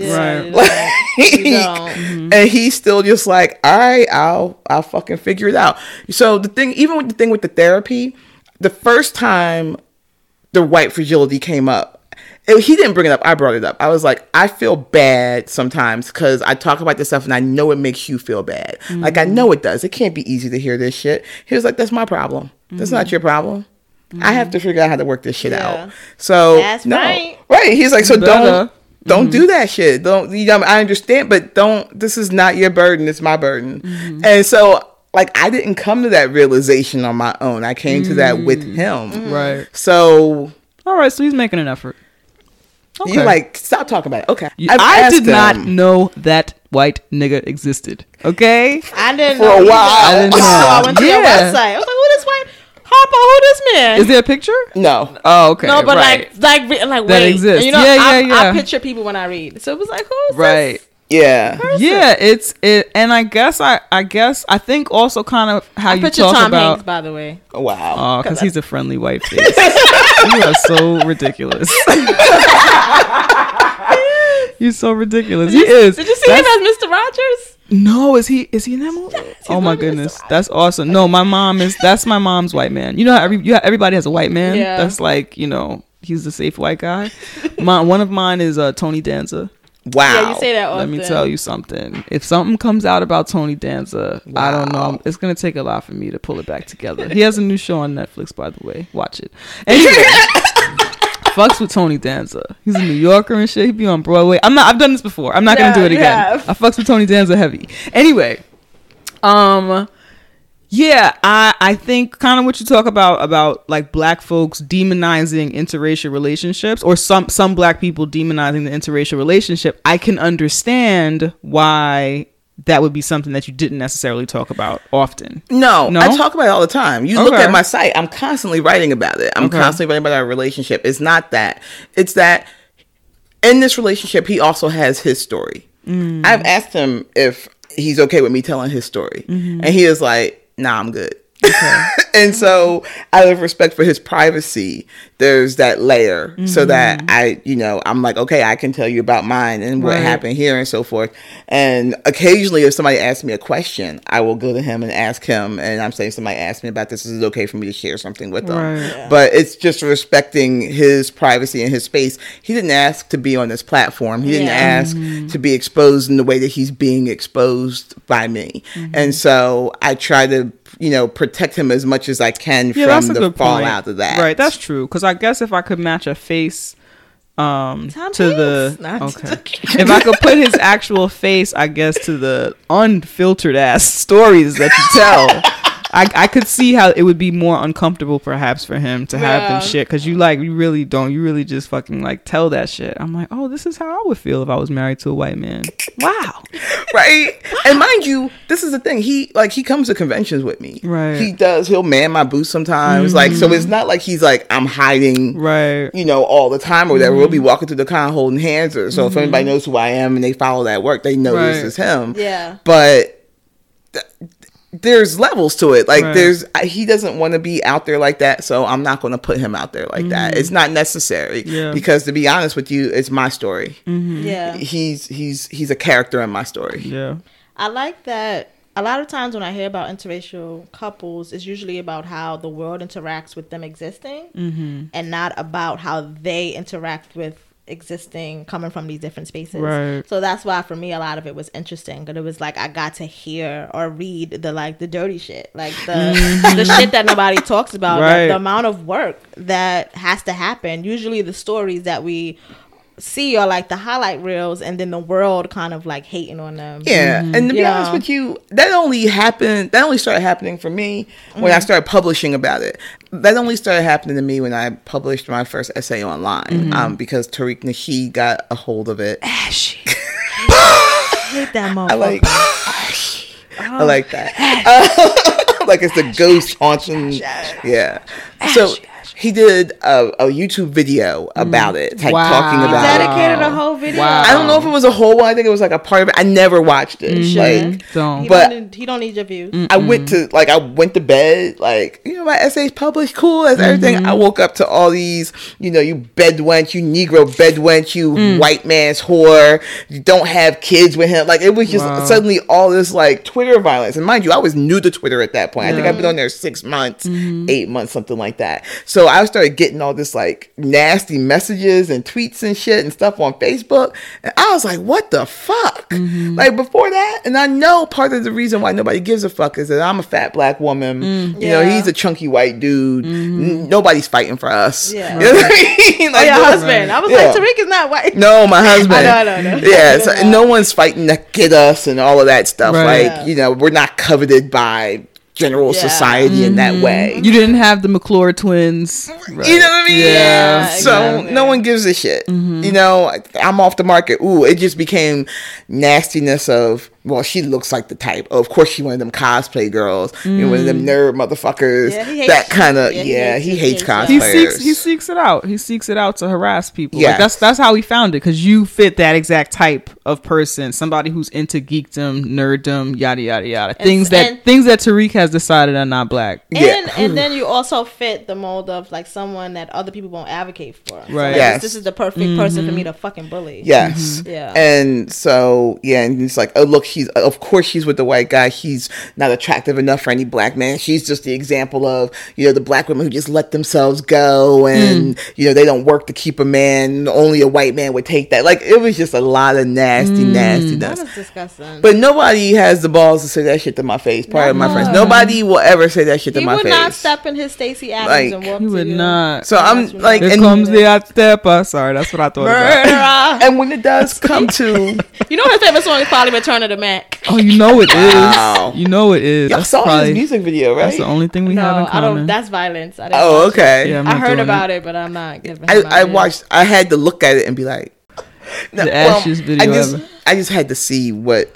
Just a little bit. Like, right. I didn't believe it was true. Yeah. Like, I had to be like, is this really some shit that he did? Mm-hmm. Yeah, he did. Oh, wow. Mm-hmm. But as far as, like, people in public, I mean, we live in Georgia. So, like, there are certain spaces where I'm aware that white people look at us. Yeah. And it's always, like, because when I used to associate with his friends, they always went outside of Atlanta, like way north of Atlanta, in areas where you go in there and there might be one black person who works in the back. And I was like, I am uncomfortable as fuck in this space. Right. Yeah. Like when we went to Helen, Georgia, which is, they should just stop Hell, Georgia. It is this like little podunk town that has decided that it wants to be little Germany, but not Nazi Germany. But, you know, they have the Wiener Schnitzel and Sounds all of that. Sundownish. Yeah, right? It sounds very sundown. So we go up there and they want to go shopping. And first off, I'm not a big shopper. Second, I'm definitely not a shopper in junk stores. Like where they just got a whole bunch of little shit that you put on the counter and knock over and break. Yeah. But we walk into one and they got a whole bunch of like Mammy salt shakers. Oh, no. Right? And I'm like, what? And I'm looking at it and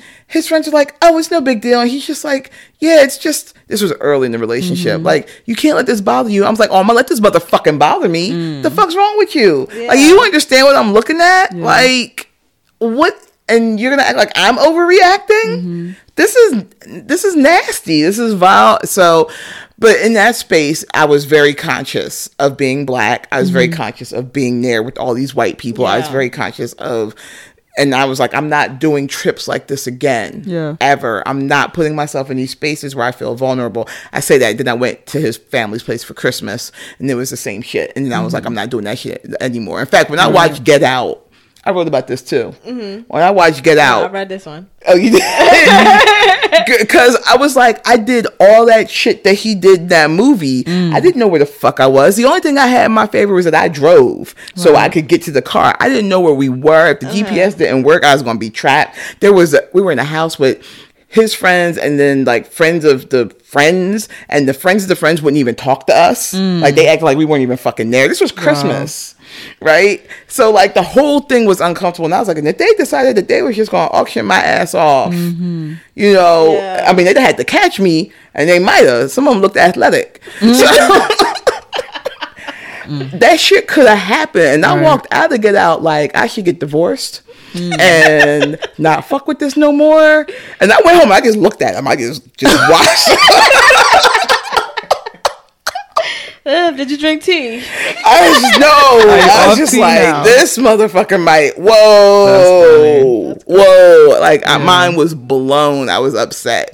So like, yeah, and the whole time you're telling yourself, well, it's probably fine. They're not going to do that. Nothing will happen. It'll be fine. I'm like, that's how I'm going to die. Being like, it'll be fine. And then they find my body chopped up out back. I ain't going to that shit no more. Okay. So there you go. Good. There are protective measures that I've taken. His mom got sick earlier this year and was in the hospital. Thought she was going to die. Yeah. And he was like, you're coming down with me, right? And I was like, nah. I'll support you from here. I'll call you every day. I'm not coming down there. What you mean? I was like, it's not safe for me down there, and you're not going to protect me with your family. You're vulnerable to your family, and I'm vulnerable to you. I'm not doing it. So handle it. And that was a huge blowout fight. And honestly, I thought we might get divorced after that. Like, I didn't know how that was going to go. So Yeah, there are still situations that rise up, but a lot of it is now me protecting my space and him having to respect that. And so it does. It has a ripple effect with everything. Wow. That was fucking intense as hell, yeah. But again, it's not all at once. We're talking I know. Years. Right. Yes, of course. My back hurts just hearing all that. Oh my gosh. Oh shit. When I'm Feels stressed, like labor. my back hurts. I'm sorry. No. That's funny. Yeah, we don't really. I feel like we don't really get into.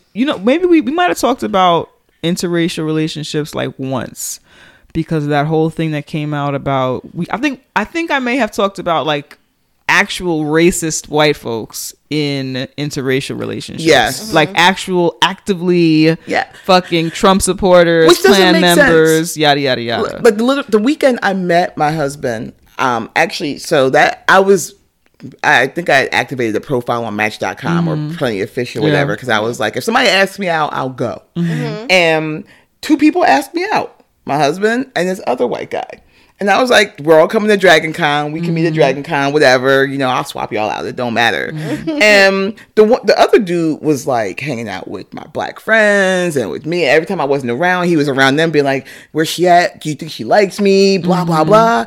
Fast forward 3 years, that motherfucker is a hardcore racist. Right. Now, huge Trumper. And he was seeking me, and I still don't understand. Well, it's the same mentality that had black mothers nursing white babies. They were allowed to do that, you know what I'm saying, but still not considered human. It's the same mentality that feeds this fascination with interracial porn that is always labeled and overpowered with this like context of race, as opposed to just, oh, here's 2 people having sex. No, it's look at this big black ravenous cock. Black such and such, and 2 white girls, right? Like it's all of those overtones. So the attraction, it can exist, you know what I'm saying, within this still context of very like racist, racialized like bullshit. And for people who don't, that might be the perfect thing for a white man who doesn't even believe in racism or that it exists. You know what I'm saying? Yeah, and anyway, then it's like, oh, I'm not racist. Yeah, I'll marry and fuck a black woman. Like, that's lovely.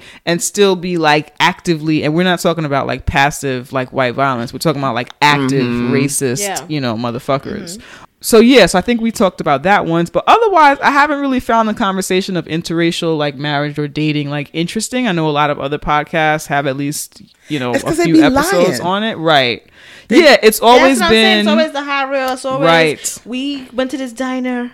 And somebody did or said this to us. Like, was staring at us. You a traitor. How dare you? You gonna do it to the sisters. Right. And then it's always that dumbass story. It's always something like super basic, and it's super like oftentimes things that were made up. And so it was nice, I think, in your story to really read about like the challenges like within the relationship of navigating whiteness and navigating that passive racism that exists there from quote unquote well-meaning people. So I thought that was really interesting. And then a lot of what you found online, which is like what I always see, is either you deal with the relationship and not burden your partner with your blackness and talks of race. Where they're making themselves smaller in their marriage. Right. Or relation, whatever, however they are. Yeah. Or that conversation like, oh, we're all one. Yeah, and love is love. So they either minimize themselves or they erase themselves. Right. And I'm like, nah. Yeah. I'm not down with that plan. Right. In fact, that's the funny thing about it. And I actually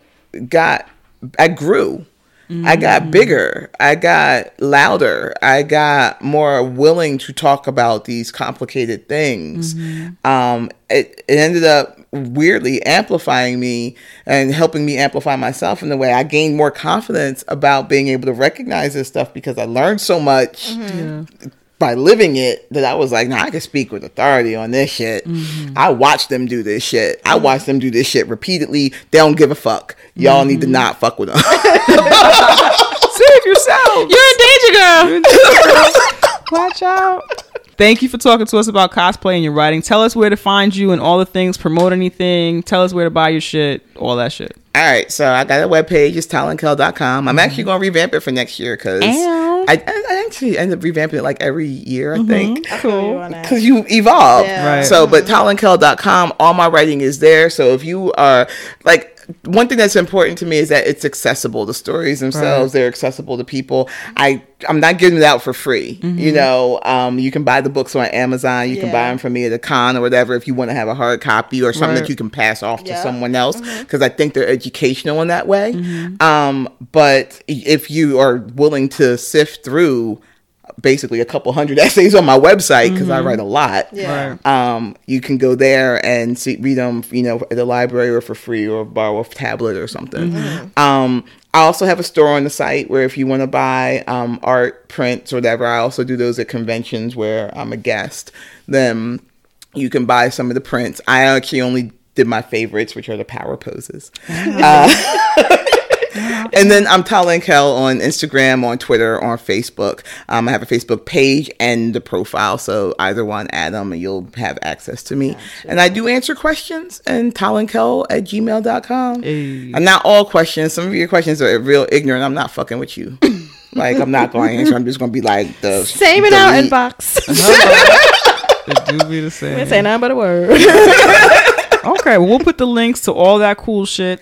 And I do have a Patreon. Hey, yes. So hit the if Patreon, you want to give me money, yes. You don't get nothing special. Okay. Actually, it's not true. I do let you see, for if you're at the $10 level, you can get a behind the scenes, something that I would not release to the public. Usually something where I fucked up. Okay. And I'm like, okay, see how? And I'll give you like the story behind it. That's what you get at the $10 level. I call it like the true behind the curtain. But the Patreon really is only about the, you know, creation process and all of the things that I'm trying to do and the things I'm learning.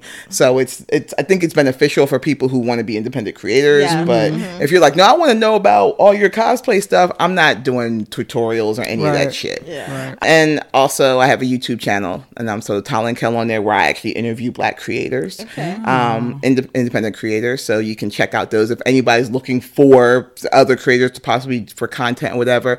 I only interview Black creators. And I'm on a podcast called New Wakanda. Shout it out. It's on SoundCloud. You see how I do all this other shit? And people be like, TalenKel, she's that cosplayer. And I'd be like, motherfucker. So I'm in a lot of different spots, and you can access all of that, you know, via Facebook, via Twitter, via Instagram, or on my webpage. Gotcha. And we'll have all of those links in our show notes. Yep. So yes, we will. It's clickable. You can find it. That's right. Well, thank you for coming and playing with us and hanging out with us. Thank you for having me. I'm excited to be here. You know that, right? Yes. I asked you. Yes. I was like, I will make this work. Okay. So let's preface this also. Yes, she asked me. And also, I know her already. So y'all can ask, but please don't expect like, Talon asked and she was on. Like generally, when it comes to our guests, we've only had one guest who we didn't know, and that was the woman from You R. Kelly. Generally, all of our guests is someone that we know, we interact with, and we feel safe with. Right. Yes. It's not just anybody just come up in this shit. Right. It's the point we trying to make. I'm sitting here in Talon's shirt that I purchased for this. And let's also be fair. You didn't give me a yes until you talked to Queen. Oh, so, no, absolutely not. Like, so I had to go through a vetting process for a moment. So it's the whole thing. So yes, you can hit us up and ask us and stuff like that, but please don't think that we're gonna say yes. Yeah, that's all.